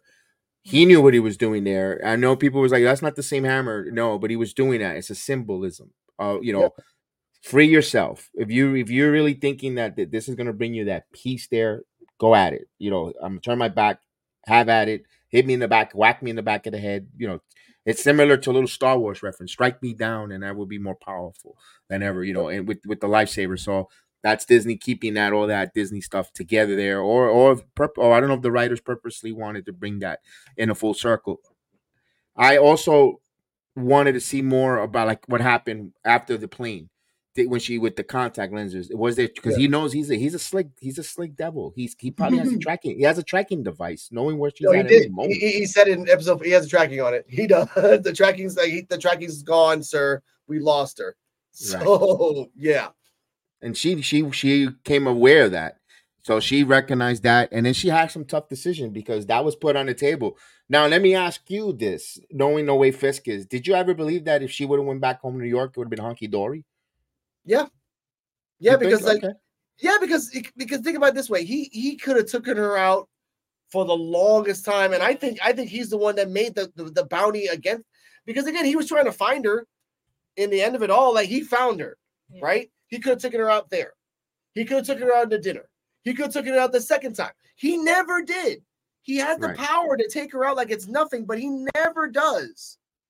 But I think he just wants to, again, have a daughter, have someone that understands where he's coming from. Like, they both grew up with damaged things. And he just, again, no Vanessa. He ain't got no Vanessa anymore. Shout out to Blue Vega. Como está, cabrón. And Kiki back. So I think he would have been like a puppet dictator. Let her have it, but then still have control over everything. Because remember, everyone respects Fisk, and we kind of find out through the detective thing. Kingpin was there during the blip. He didn't get blipped out. So while everyone else was gone, he could have just picked up all the pieces and made his own empire like it's nothing. Maya didn't get blipped either. So it was Maya and him just doing the whole thing.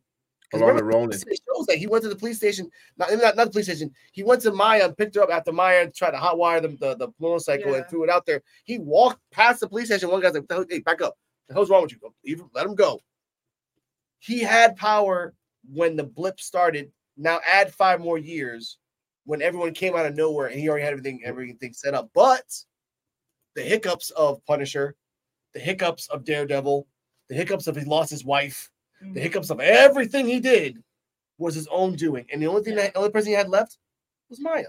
Yeah, I mean, I think when it comes down to it, he was ultimately just lonely, and he would have given up having having that seat of power and giving it to her because she's like the prodigal daughter. But still have the seat of power. He still would have been the boss, but like he would have told everybody, she's the face, but I'm the boss. And it would have been like that. And it would have been she's not stupid. She would have figured it out eventually. And then that would have been a war. And then again, but that's something that may or may not happen. We go. Let me ask you this real quick before you get to the next topic real quick. You know when Fisk tells Maya this is going to be our last dinner together when she's a little more older and she was confused? Could it be that's when Vanessa was introduced in his life? So he's like, you know what? I can't have any jealousy or any two women juggle, a love interest and a daughter here. This is going to be our last dinner because kind of I'm going to go and get entertained by a female who understands me in a physical aspect. I mean, I'm just paraphrasing. Do you think that's where he meant by? Because I was like, why does he not want to continue to have these dinners with her? Like he's putting a stop to her when he sends the interpreter to get killed in the plastic that she gets shot up. Yeah, that's a good point. Thank you for bringing that up. I think so.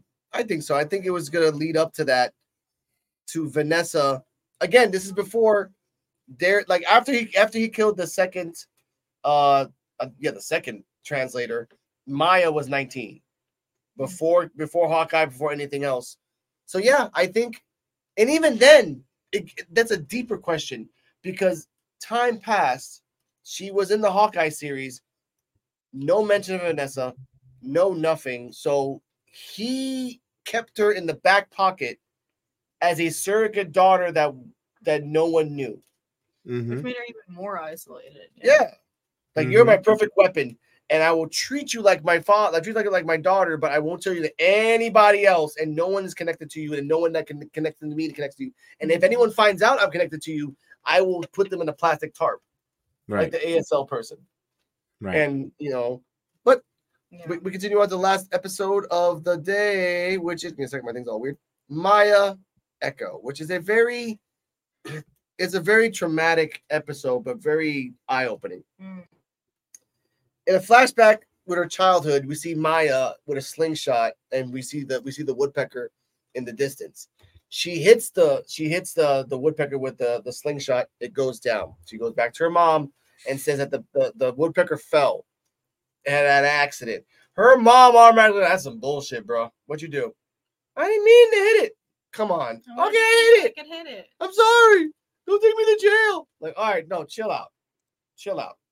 So then we get revealed of Taloa's power, which is healing. And we don't know if it's regular healing or cosmic healing or other.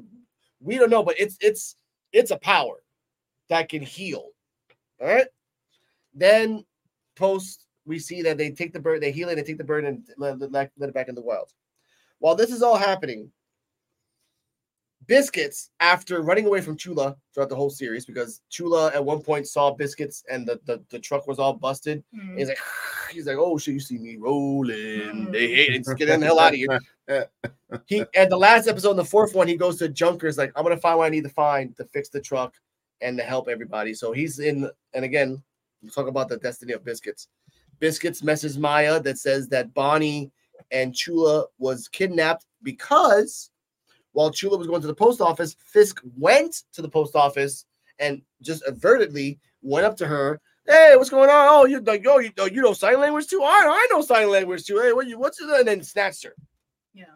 So, but at the same time, before this happened, Maya had left. Maya was in Roxxon.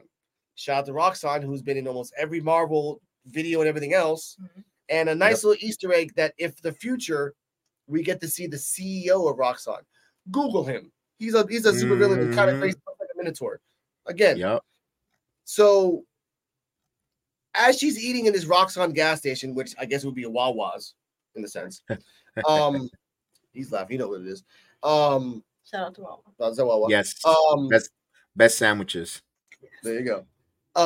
So a woodpecker is knocking on the wood and everything else. We also find out that, and through historical fact that we looked it up, the Choctaws would train the woodpeckers to send out messages in times of danger. So you would tell the bird like, "Oh, tell something bad's happening, go," and it would just go, and then that's a nice little messaging system. Yeah. Again, a lot more smarter than most people now.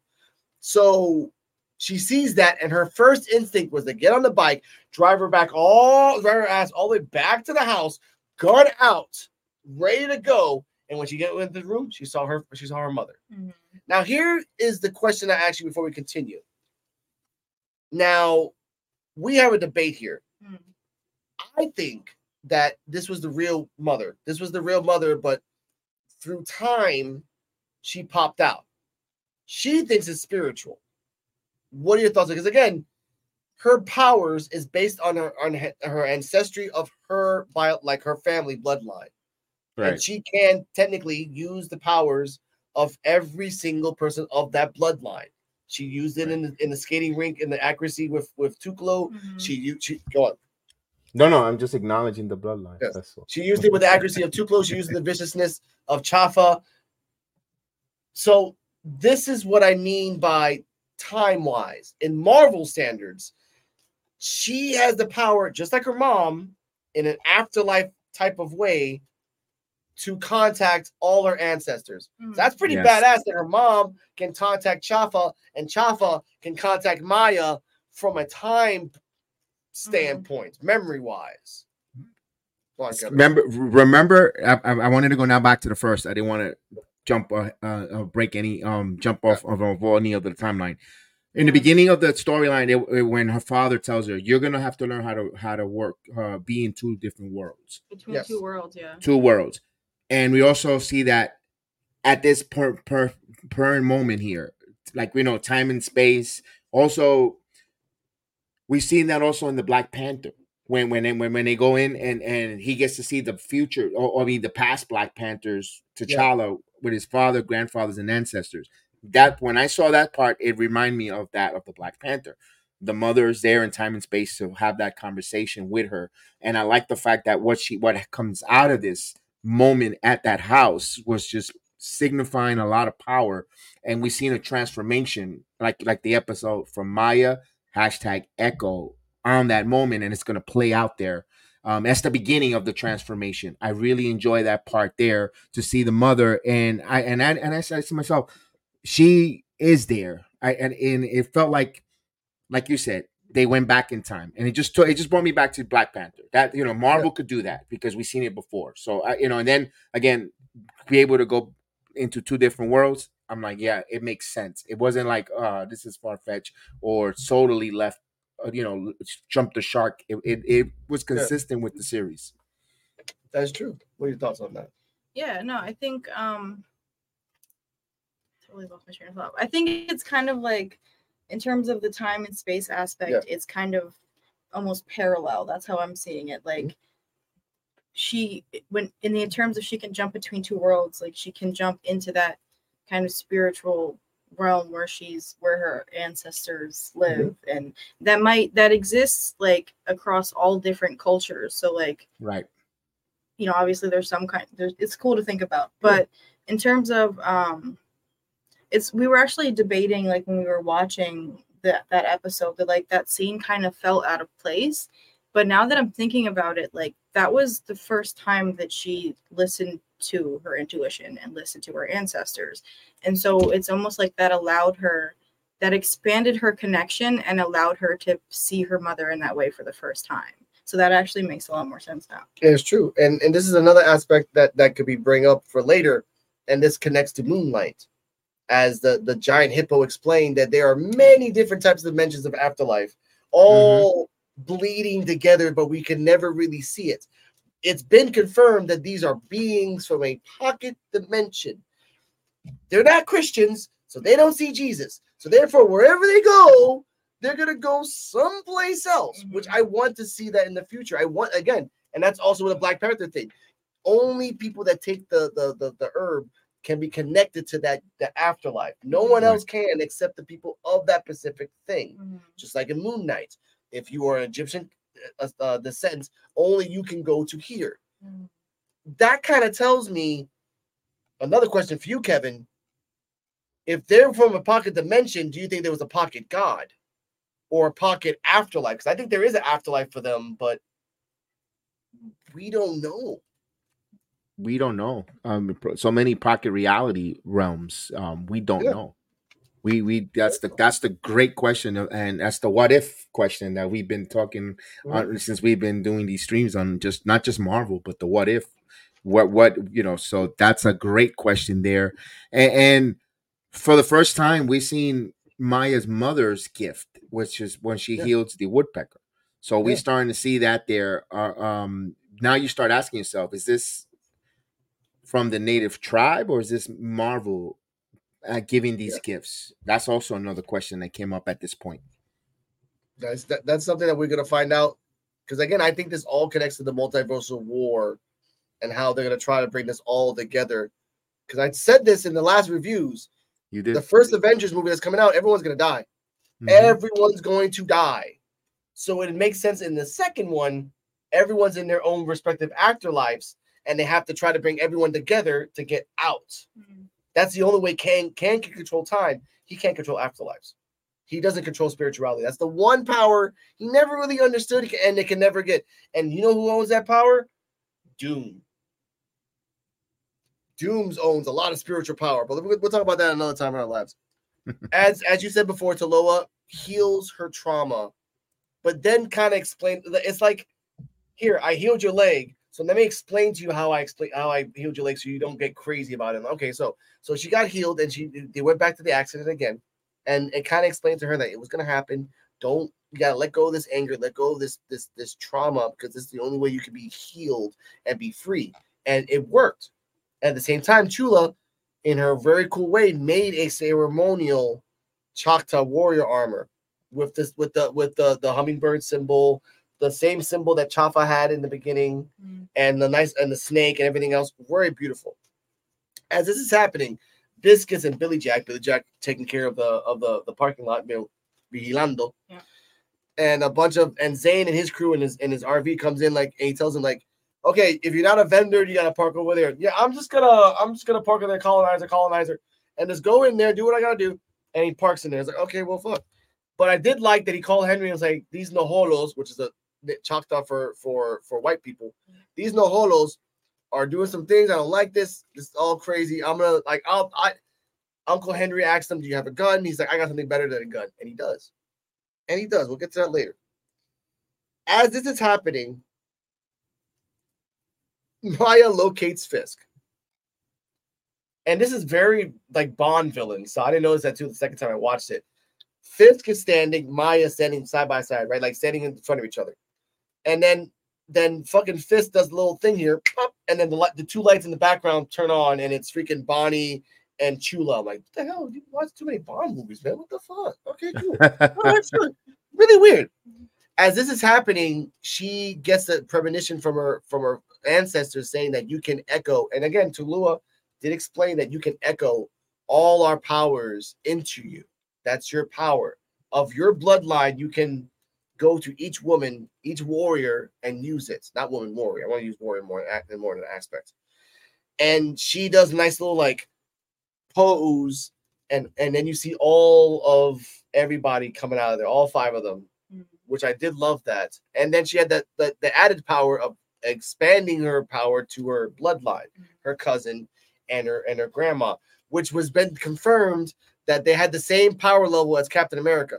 So imagine Chula punching a guy like Captain America. It's like, oh, like that's just World War II would have been a lot more faster. Now, as that's happening, they're fighting back and forth. Kingpin's like, I'm gonna axe handle you, Macho Man style.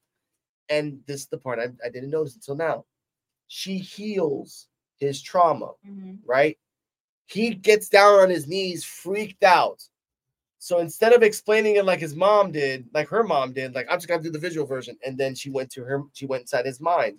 We get a scene of a room of Kingpin where he's shaking like a kid, and he hears not the same actress that was in Daredevil, but a similar thing of the father beating the wife and the son freaking out and everything else. She tells him to let go. I know it's traumatizing. She tells him to let go.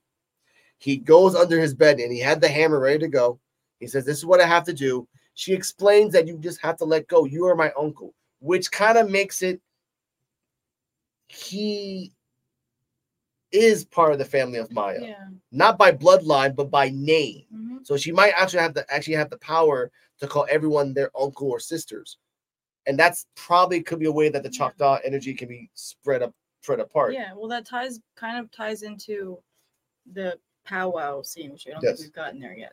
Well, and that's before the powwows, before the fight, Echo was in the powwow, and they were doing the circle, the counterclockwise circle, and everything else. Yeah, and so that, what I mean is, a tying back to that is she's realizing so far in the series, when you hear her heartbeat, she just hears her own heartbeat, and in this moment, you hear her connecting to her community, like, and realizing that they're one. So yeah, I think it does kind of extend to this. It extends outside of just bloodline, like you are family, at the end of the day. So I did like that she called Fisk her uncle. Like, I don't hate you. You're not a monster. Like, you are still my family. You are my uncle, not by bloodline, but by name, and by name of the Choctaw Nation. It means a lot. I did like that. As this is all happening, Zane opened up his cooler and takes out a rocket launcher, which had a nice little, had a Capri Sun, had a juice box. He's an all around person, whatever. At the same time, Henry sees this. Henry tells Biscuits, like, there's some guys over there, take it out. And this is the part that I say that the fate of Destiny. Destiny went the way of Baron Zemo because he unofficially and allegedly and supposedly murdered two groups of people in two vans. Because he comes out in a monster truck, and as a monster truck now, because apparently he went inside the junkyard, found Optimus Prime, and then got some upgrades, came out and crushed the two vans. There was no one else coming out of those vans, so I think he just murdered about maybe 12 people. So yeah, he's a psychopath. Let's like that. Biscuits is the true hero and murderer of this world. Now, as this is happening, Fisk is still going through his mind. We don't see him visually accepting to let go of his trauma, but we know that his trauma is gone because Echo healed it. That's Taloa's power. And he gets out and says, "What did you do? What did you do?" Grabbed her hands, and instead of fighting or added like vámonos, she got in the car and with a scared look at his face, like a scared, like he lost something he never thought he'd never lose. He gets in his car, doesn't want to fight with Echo anymore, doesn't want to fight with Maya anymore, and has accepted that he has lost Maya and can never get her back, and has moved on. As this is happening, Maya helps Bonnie. Maya helps everything else. Biscuits murdered 12 people in two vans. Henry silenced with a silencer, shot Zane. And everyone thought it was fireworks. That's the part I didn't like. So there were fireworks, and then once the first rocket launcher went out, blew up, everyone's like, "Oh, this is the fireworks part? Okay, cool." Yeah, they thought it was fireworks. Fireworks. I'm like, where did the fireworks come from? Yeah. One important line to note though is when Maya says, like, I'm their legacy, not yours, to Fisk. I thought that was really that's true. Yeah, that was excellent. That's the point. That's a good point. Now, at the end of it all, they do the Fast and Furious ending where everyone's in the backyard and have Coronas, product placement, and they're just like, "Oh, family," and she gets in there all happy. Post-credit scene. Fisk is just like, "I am just defeated." He tells his assistant, "Get a meeting with all the families. We're gonna have to fix this mess." Now, the mess that he's talking about that I didn't know until later was the mess that Hawkeye did, and the mess of all these new vigilantes now. Because what Hawkeye did was make 5 LARPers into freaking vigilantes, and now you have Miss Marvel, and now you have Spider-Man, and now you have Hawkeye. So you got about 6 or 7, and Jessica Jones, Iron Fist, Daredevil, and Crime Lord Luke Cage. Specifically, Crime Lord Luke Cage. Correct. Okay? We'll get to season 2 when we get there. That's the point I want to put out there. So that's a problem. So he's calling the family. At the same time this is happening, a news reporter, same news reporter that was in the Avengers, same news reporter that's been in almost all the news in Marvel, is explaining about the mirror candidacy. It can be up for anybody. You need a bare knuckle fighter. Kingpin is a bare knuckle fighter, a guy who can take charge and everything else. And it ends there. Now, before I continue, the Easter egg of that was that in the Daredevil series, he wanted to be kind of like that, but he didn't want to be the mayor. He just wanted to control crime, and he just wanted to do it his way without any consequences of murder and everything else.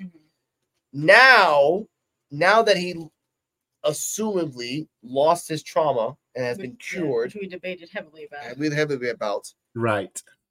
What is your thoughts on the post-credit and that this leads up to Daredevil Born Again, which they're going to adapt the Kingpin for Mayor storyline? Right, he does win the mayor. I believe so. He becomes a mayor. That's the foreshadow part of it. Where back to Kingpin, I don't think he got cured of his or healed at that time. I think he suppressed it.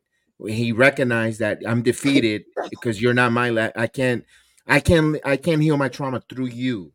Yeah.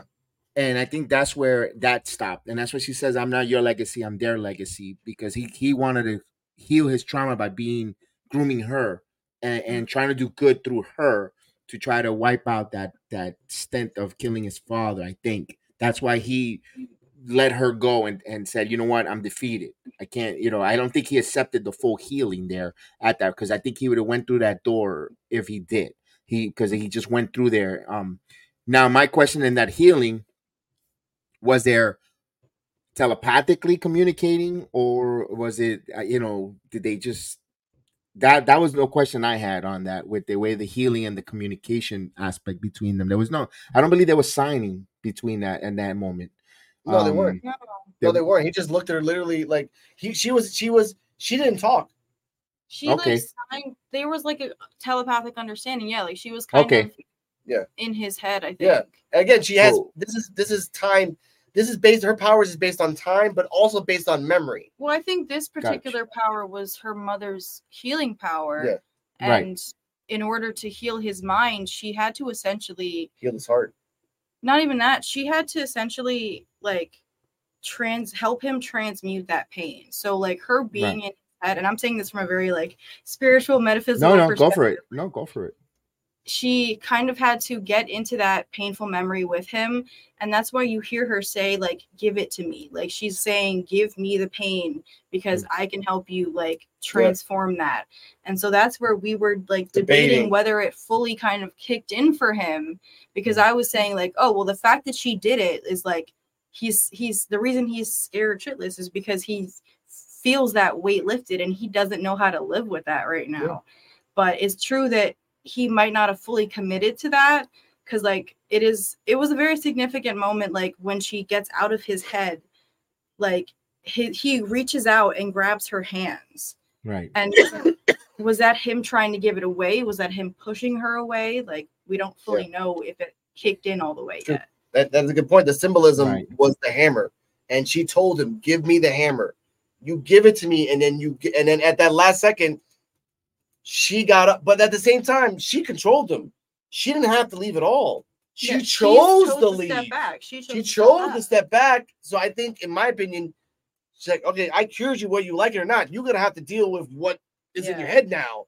Like, I'm sorry. It kind of reminds me of the movie Constantine, where Constantine was going to heaven, and the devil's like, no. I'm taking the one thing that makes you, and now let's see what you really are. And that's kind of like what I feel, what I felt happened. Because in the comic book, he's still a crime lord. He still is a crime lord, but he wants to, in the comic book story of the mayor, he wants to get away vigilantes, because in his perfect utopia, he can control New York crime-wise. As long as no one objects to him, it'll be a utopia. But as we talked about it, there's like 12 freaking vigilantes in New York alone. And I'm not even talking about the other vigilantes that are not even out there yet. And if Squirrel Girl, we're going to have some problems if Squirrel Girl comes out of nowhere. And you know what I'm talking about. So with that, let's talk about that. Let's talk about the future of Daredevil Born Again. But before we continue on that, what was your overall thoughts on Echo as a series from 1 to 5? Like I said, I thought it was beautifully done. I really appreciated the attention to detail in the character and the culture. I would love to see the deleted episode and see more on that. And in general, shout out to the dedication they put into the music. They highlighted, again, native artists and everything. Shout out to Samantha Crane, who wrote, I believe, the closing song. Which is, ironically, it's eerily enough, she released this album in 2020. I looked into it, and it's called Okla y Maya, and her name is Maya. So I thought that was really interesting.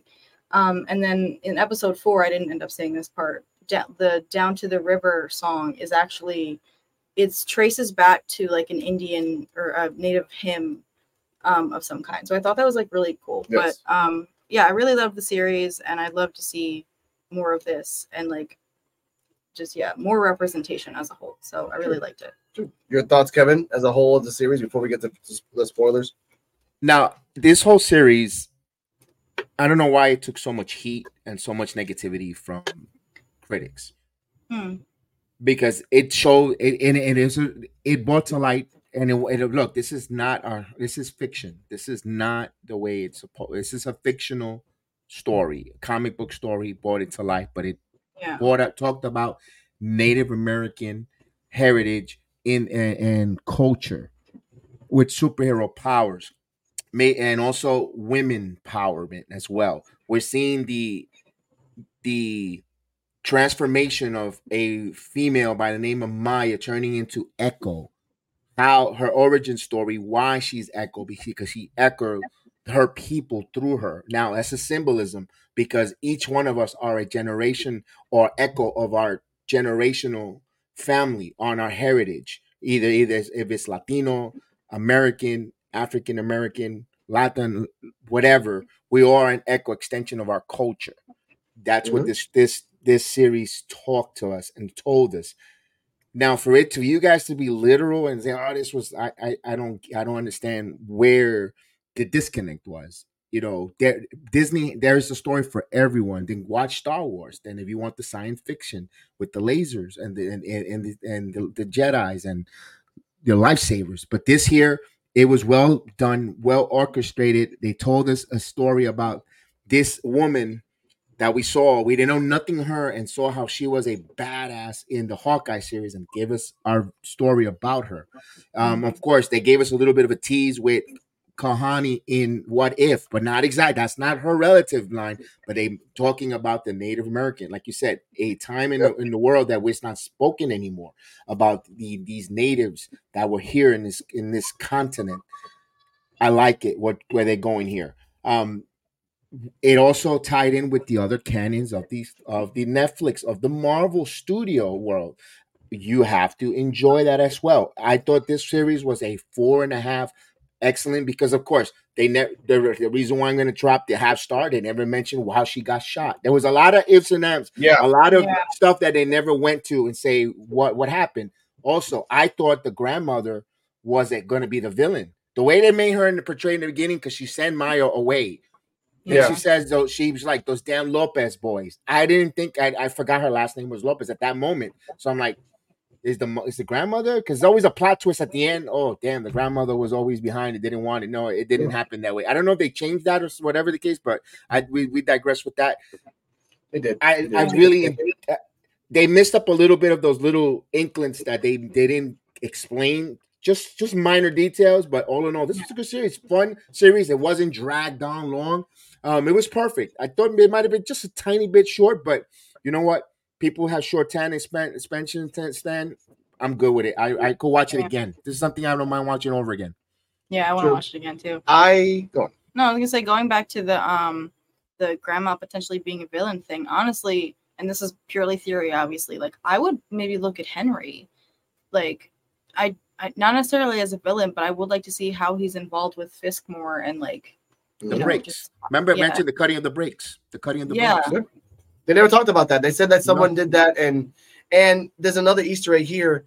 When Zane was talking to Henry, in the skating like a friend, like a person that he knew, not as a person of the first time. So like the new Rockstars brought it up, like he could be an old Black Knight associate or someone that he knows. Because again, he seems smart enough not to just be following Fisk. He seems smart enough to be following other things, to be like, working out there. So we don't know who else he was working with. Again, we do this Daredevil Born Again series coming out. We can have Fisk, Bullseye. We can have all these other organizations. The Hand. The Hand. Well, we just said at the same time. The Hand. Exactly. That can come out with that too.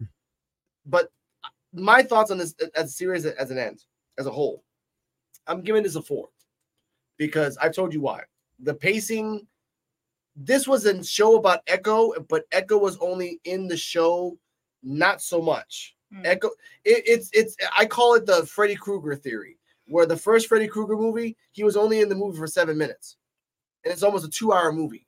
Like, that's, if you want Echo to be known, and I understand you want to talk about the history and everything else, and the ancestry and everything else. I feel more compelled to know about the history of Biscuits than Echo. Oh, it could have been denser, like. Yeah, I want to know the history of Uncle Henry. I actually want to know the history of the grandpa. How badass he is of an inventor. Like, where did he get that? How did he learn that? I want to know I want to know the little Marvel mini 5-minute episode of how Biscuit met Billy Jack. Like, just something. But all we got was Echo came back. She was bratty. She jumped on a train, blew up for attention, then almost got her family killed, got the powers, and then stayed back in Oklahoma. To protect her people. But we know she's not going to stay in Oklahoma because she's going to be in the Defenders in New York. So how are you going to get Echo from Oklahoma all the way in New York when Fisk kind of felt like it's never going to fuck with her anymore? Maybe she gets an SOS call from Hawkeye or something. She doesn't know fuck. Yeah, that's true. Because that's the thing. She's her mission of protecting her family is now done. Like, effectively, Fisk is out of that town. Yes. So she can kind of know that they're safe for the time being. True. But there's also another thing that I didn't like. Remember that girl in the first episode that was all like Karen-y? Oh, you forgot all your clothing stores of the grand woman? No, that only came out one time. She didn't pop up anymore. So I was kind of pissed at that. Vicky, RIP Vicky, that would have been a cool little thing that she... It would have been cool that he would have survived and kind of like got away. There's the open ended of the double tattoo between the guy and the girl. Don't know what that's about. Yeah. There's so many things that are open ended. I hope they do. Is there going to be a season 2? They don't know yet. We know for a fact that's been confirmed. And now we're going to go into spoilers here, ladies and gentlemen.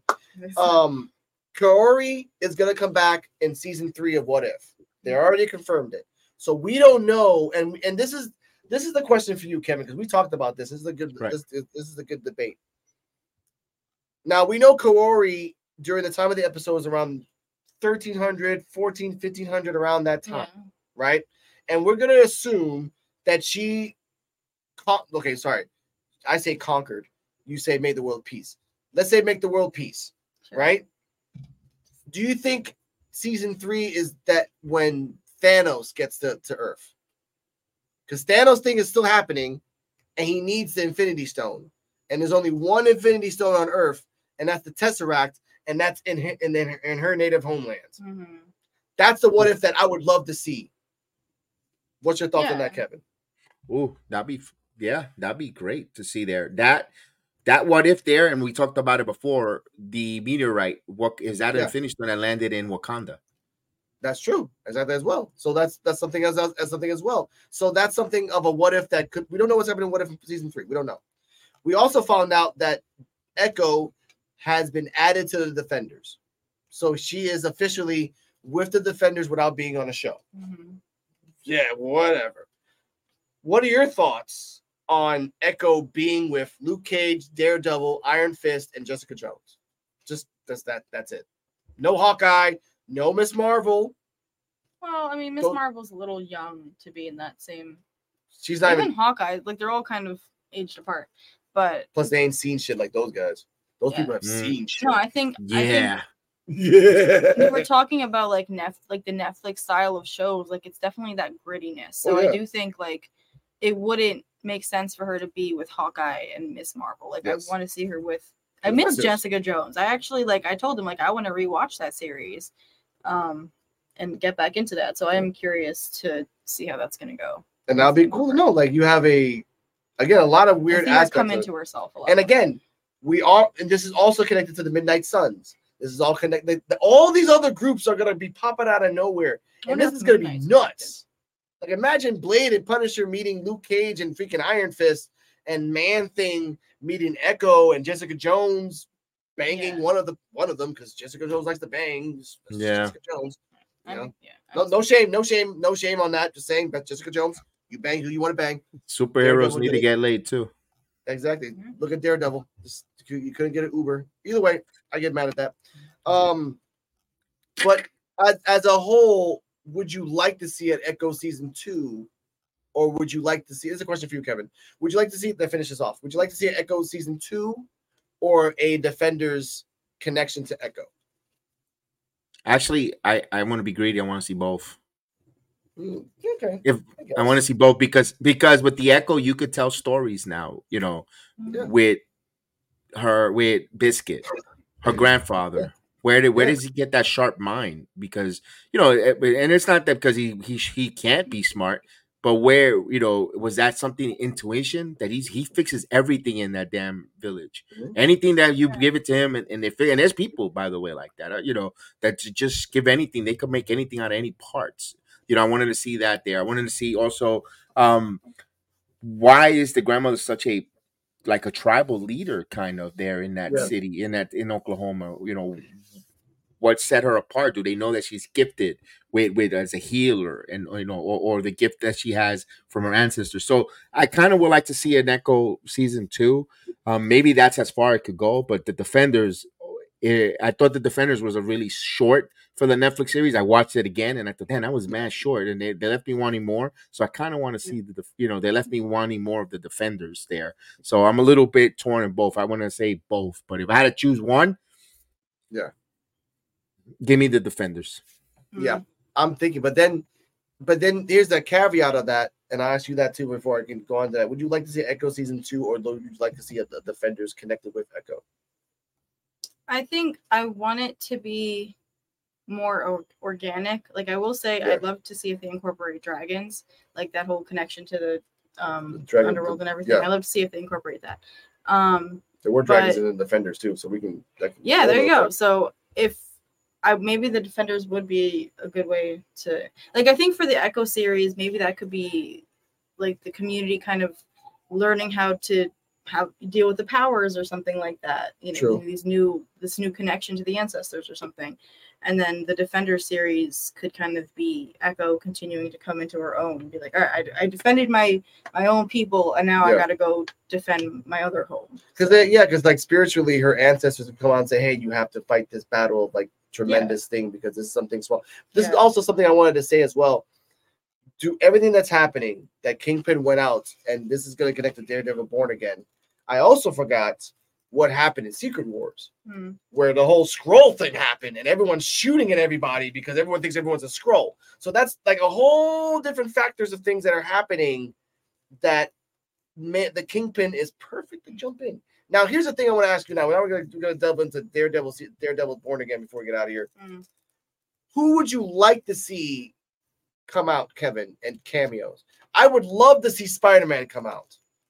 Like, I would love to see Spider-Man come out, because he came out in the Spider-Man movie, so it's only fair that at least, but at the same time, he doesn't remember his name anymore, so that kind of sucks. But either way, for me, Spider-Man. For you, Kevin, who do you want to come out as a cameo? They got the money for it. They have the money for it, damn. And remember, they did a whole series. They did Daredevil Born Again last year. They already did that. And right. Everything in a rated R standpoint now, because that was a Disney standpoint. Right. So now that you know that this is a rated R Daredevil Born Again, who do you want to come out? Wow, that's a good one, because you said Spider-Man was one of the first ones you could think of. Actually, we'd like to see if there's any connection whatsoever with Doctor Strange, because remember, they're in New York, and if there is any, Doctor Strange is gone. He's doing the multiverse thing with that woman at the end with Charlize Theron. Oh, you're right. He's gone. He's gone. No, thank you for pointing that out. So that takes him out of the question. I don't want to see Wong. Please don't give me Wong, please. I know, thank you. That to me, that's like a cheap ripoff from the Wish app. Damn, man. If you want to go ahead and skip me for 1 second so I could think of it real quick, go ahead. I'm really, you got me there. Yeah, it is a good question. I would say my immediate response is Kahori, because I do think they kind of share that conviction. That's where, you were saying, why would she be called to New York? Like, I think going back to this whole multiversal idea, like, there is this kind of call to action, and that's where they share a likeness, and that, like, Kahori's conviction to come back from that, realm with her people was like, I need to protect the people that are still suffering. So it's like, I think it would be interesting if, like we said, she's in a totally different universe, right? Totally different universe. But who's to say that she wouldn't be like how Captain Carter was kind of pulled through in What If to a different universe. Right. Maybe it's like she's needed here. And she theoretically could be immortal too because of the. I think she is. I think she is because, like, remember they said, like, the more you eat that place, the more you just live forever. You never die. You never So I think They just live for. That's a good point. So yeah, it'd be cool if she just showed up and was like, just out of a portal or something. It's like, hey, you guys needed me. You can make her live action. It's not that hard to do, but that'd be cool.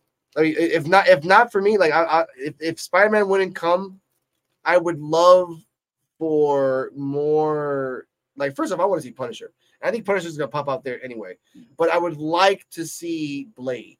At least a teaser at the end of like Blade's in New York because he heard something bad happened and he's in New York when Daredevil's like, okay, we finally beat whatever, because again, this series is gonna be based on Fisk against the vigilantes. Or what about Shang-Chi? What was he doing? Shang-Chi as well. That's perfect. Perfect. That's because of the perfect. hand. Yeah. Because of the hand. You got it perfect. Because I didn't feel the movie. I wasn't really into too much of the movie, too much. It was okay. But to see him in New York with the hand and going after that, you hit that hair perfect. Yeah, that'd be awesome. And technically he's in New York because Bruce was in New York. And Wong was in New York. So he's actually technically in New York. There you go. Shang-Chi. I like that. You can Shang-Chi, perfect. Yeah. Because like I don't want to see the Mandarin guy, the fake Mandarin guy. I don't want to see his ass. Whatever. I don't want to see him. I would like to see Bullseye. I would like to see Jigsaw if he's still alive. I don't know if he is alive or not, but I would like to see that. Yeah, I think he is. He is. I would like to see that. I would like to see more. Remember in the She-Hulk, there was this construction crew guys that had like all the Odin stuff. Bring them back. There's like they're like a running gag in comics. Like they always pop up and they get their asses kicked. But you can really delve into more if you want to make them more gritty. Like you make the construction crew more gritty. Like that. I want to see Squirrel Girl. I want to see.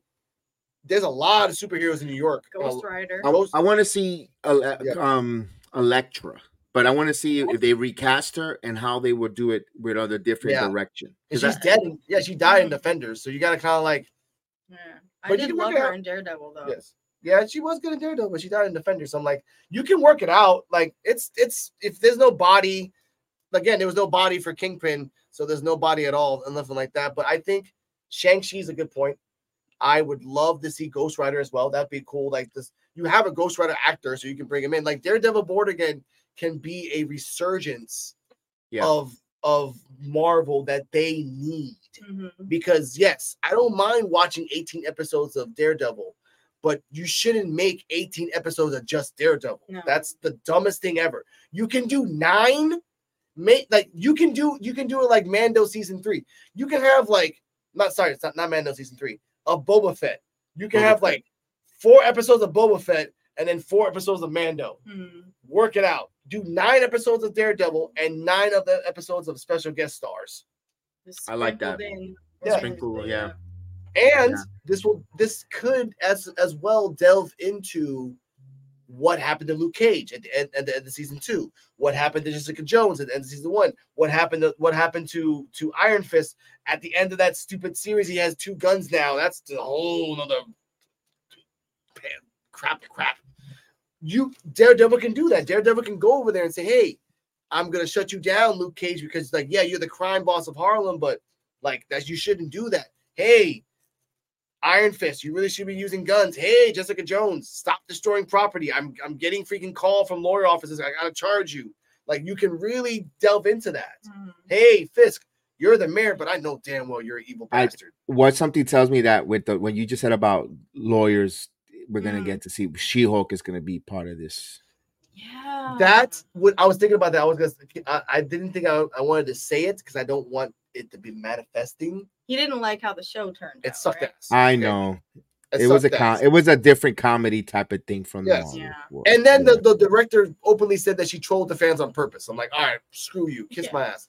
But she would be good for the Defenders. Yeah. Not under a different director, yeah, sure. No, under this one. No.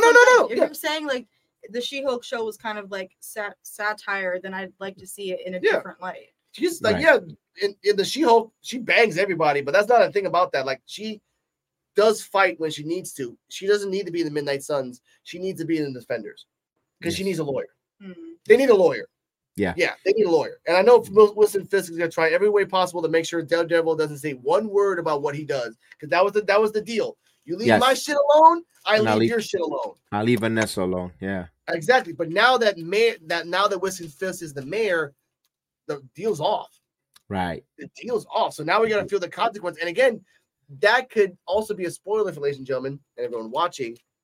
At the end of Daredevil Born Again, Wilson Fisk loses, but Vanessa becomes the Queenpin, which has happened in the comics. Yes. Just taken over. Yes.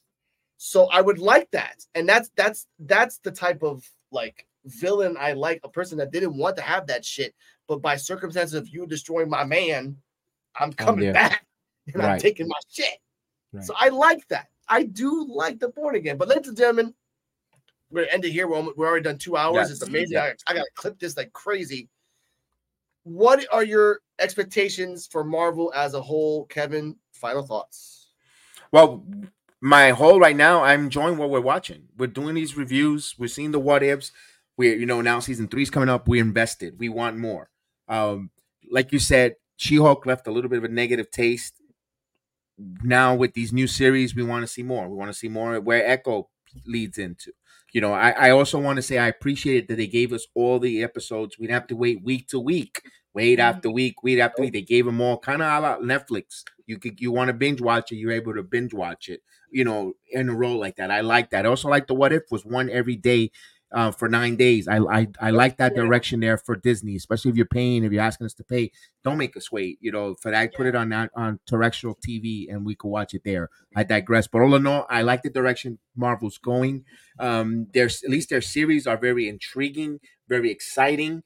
We know they do good cinema, but I don't know if it's because of the pandemic or budget, whatever. They got to get back to that same wow factor with the cinema in the movie. So let's give it an excuse for the pandemic or the writing, the strikes, whatever.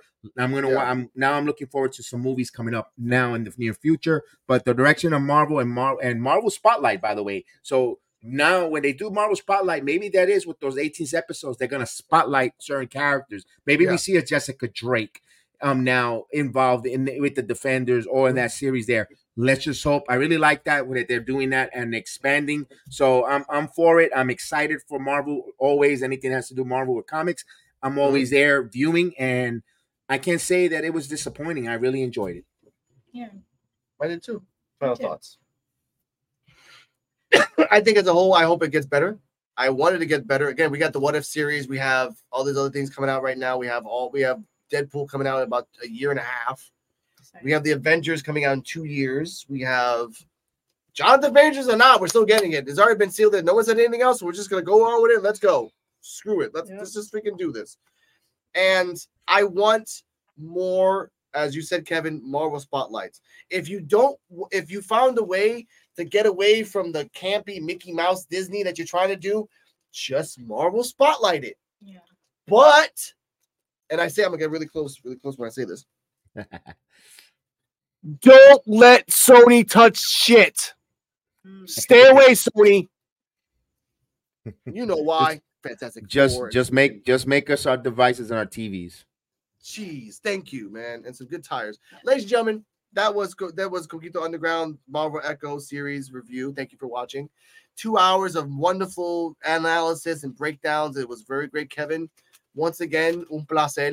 Pahangan contigo porque de verdad te guiaste wonderfully like always. Mrs. Cardala, thank you once again for passing by here. Please tell everyone where you can find you, BX Sports Jedi Kev. And by the way, all the links down below the description. Say that. No, so thank you guys for having me. Of course. Hopefully this is not the first and last time. So because this was good. This was phenomenal. You can find me at Sports Jedi Network. Of course, we do here with Coquito Underground doing the Marvel reviews. Of course, all the sports, wrestling, and all different types. You can find us also anywhere you get your audio platform. Sports Jedi Network. We'll put this about tomorrow. Will be on the audio platform. If you missed it, you can listen to it. But we ask you to encourage you to hit like, subscribe to both channels, and so we can continue and hear your feedback. Give your comments on the below if you want us to do anything different, or if you want us to change something, or give us your thoughts, because feedback is a plus, and we appreciate because you took your time to listen to us and allow us to entertain you. So really appreciate it. And we want to acknowledge you for that time. So thank you again. May the sports be with you. This is BX Sports Jedi Kevin saying gracias. Gracias. Before we go, me and my wonderful wife have a special person that we like to give thanks for being around us. And if anyone has a Google button, viewer discretion is advised. Praying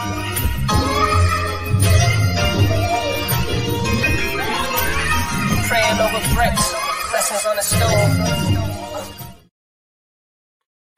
So, I say this now. Viewer discretion is advised. You Google is at your own risk. But it's a good surprise. Stay healthy. Stay happy. Welcome to Coquito Underground. Welcome to the end. Welcome to the beginning. Find love and find the finish. Bye.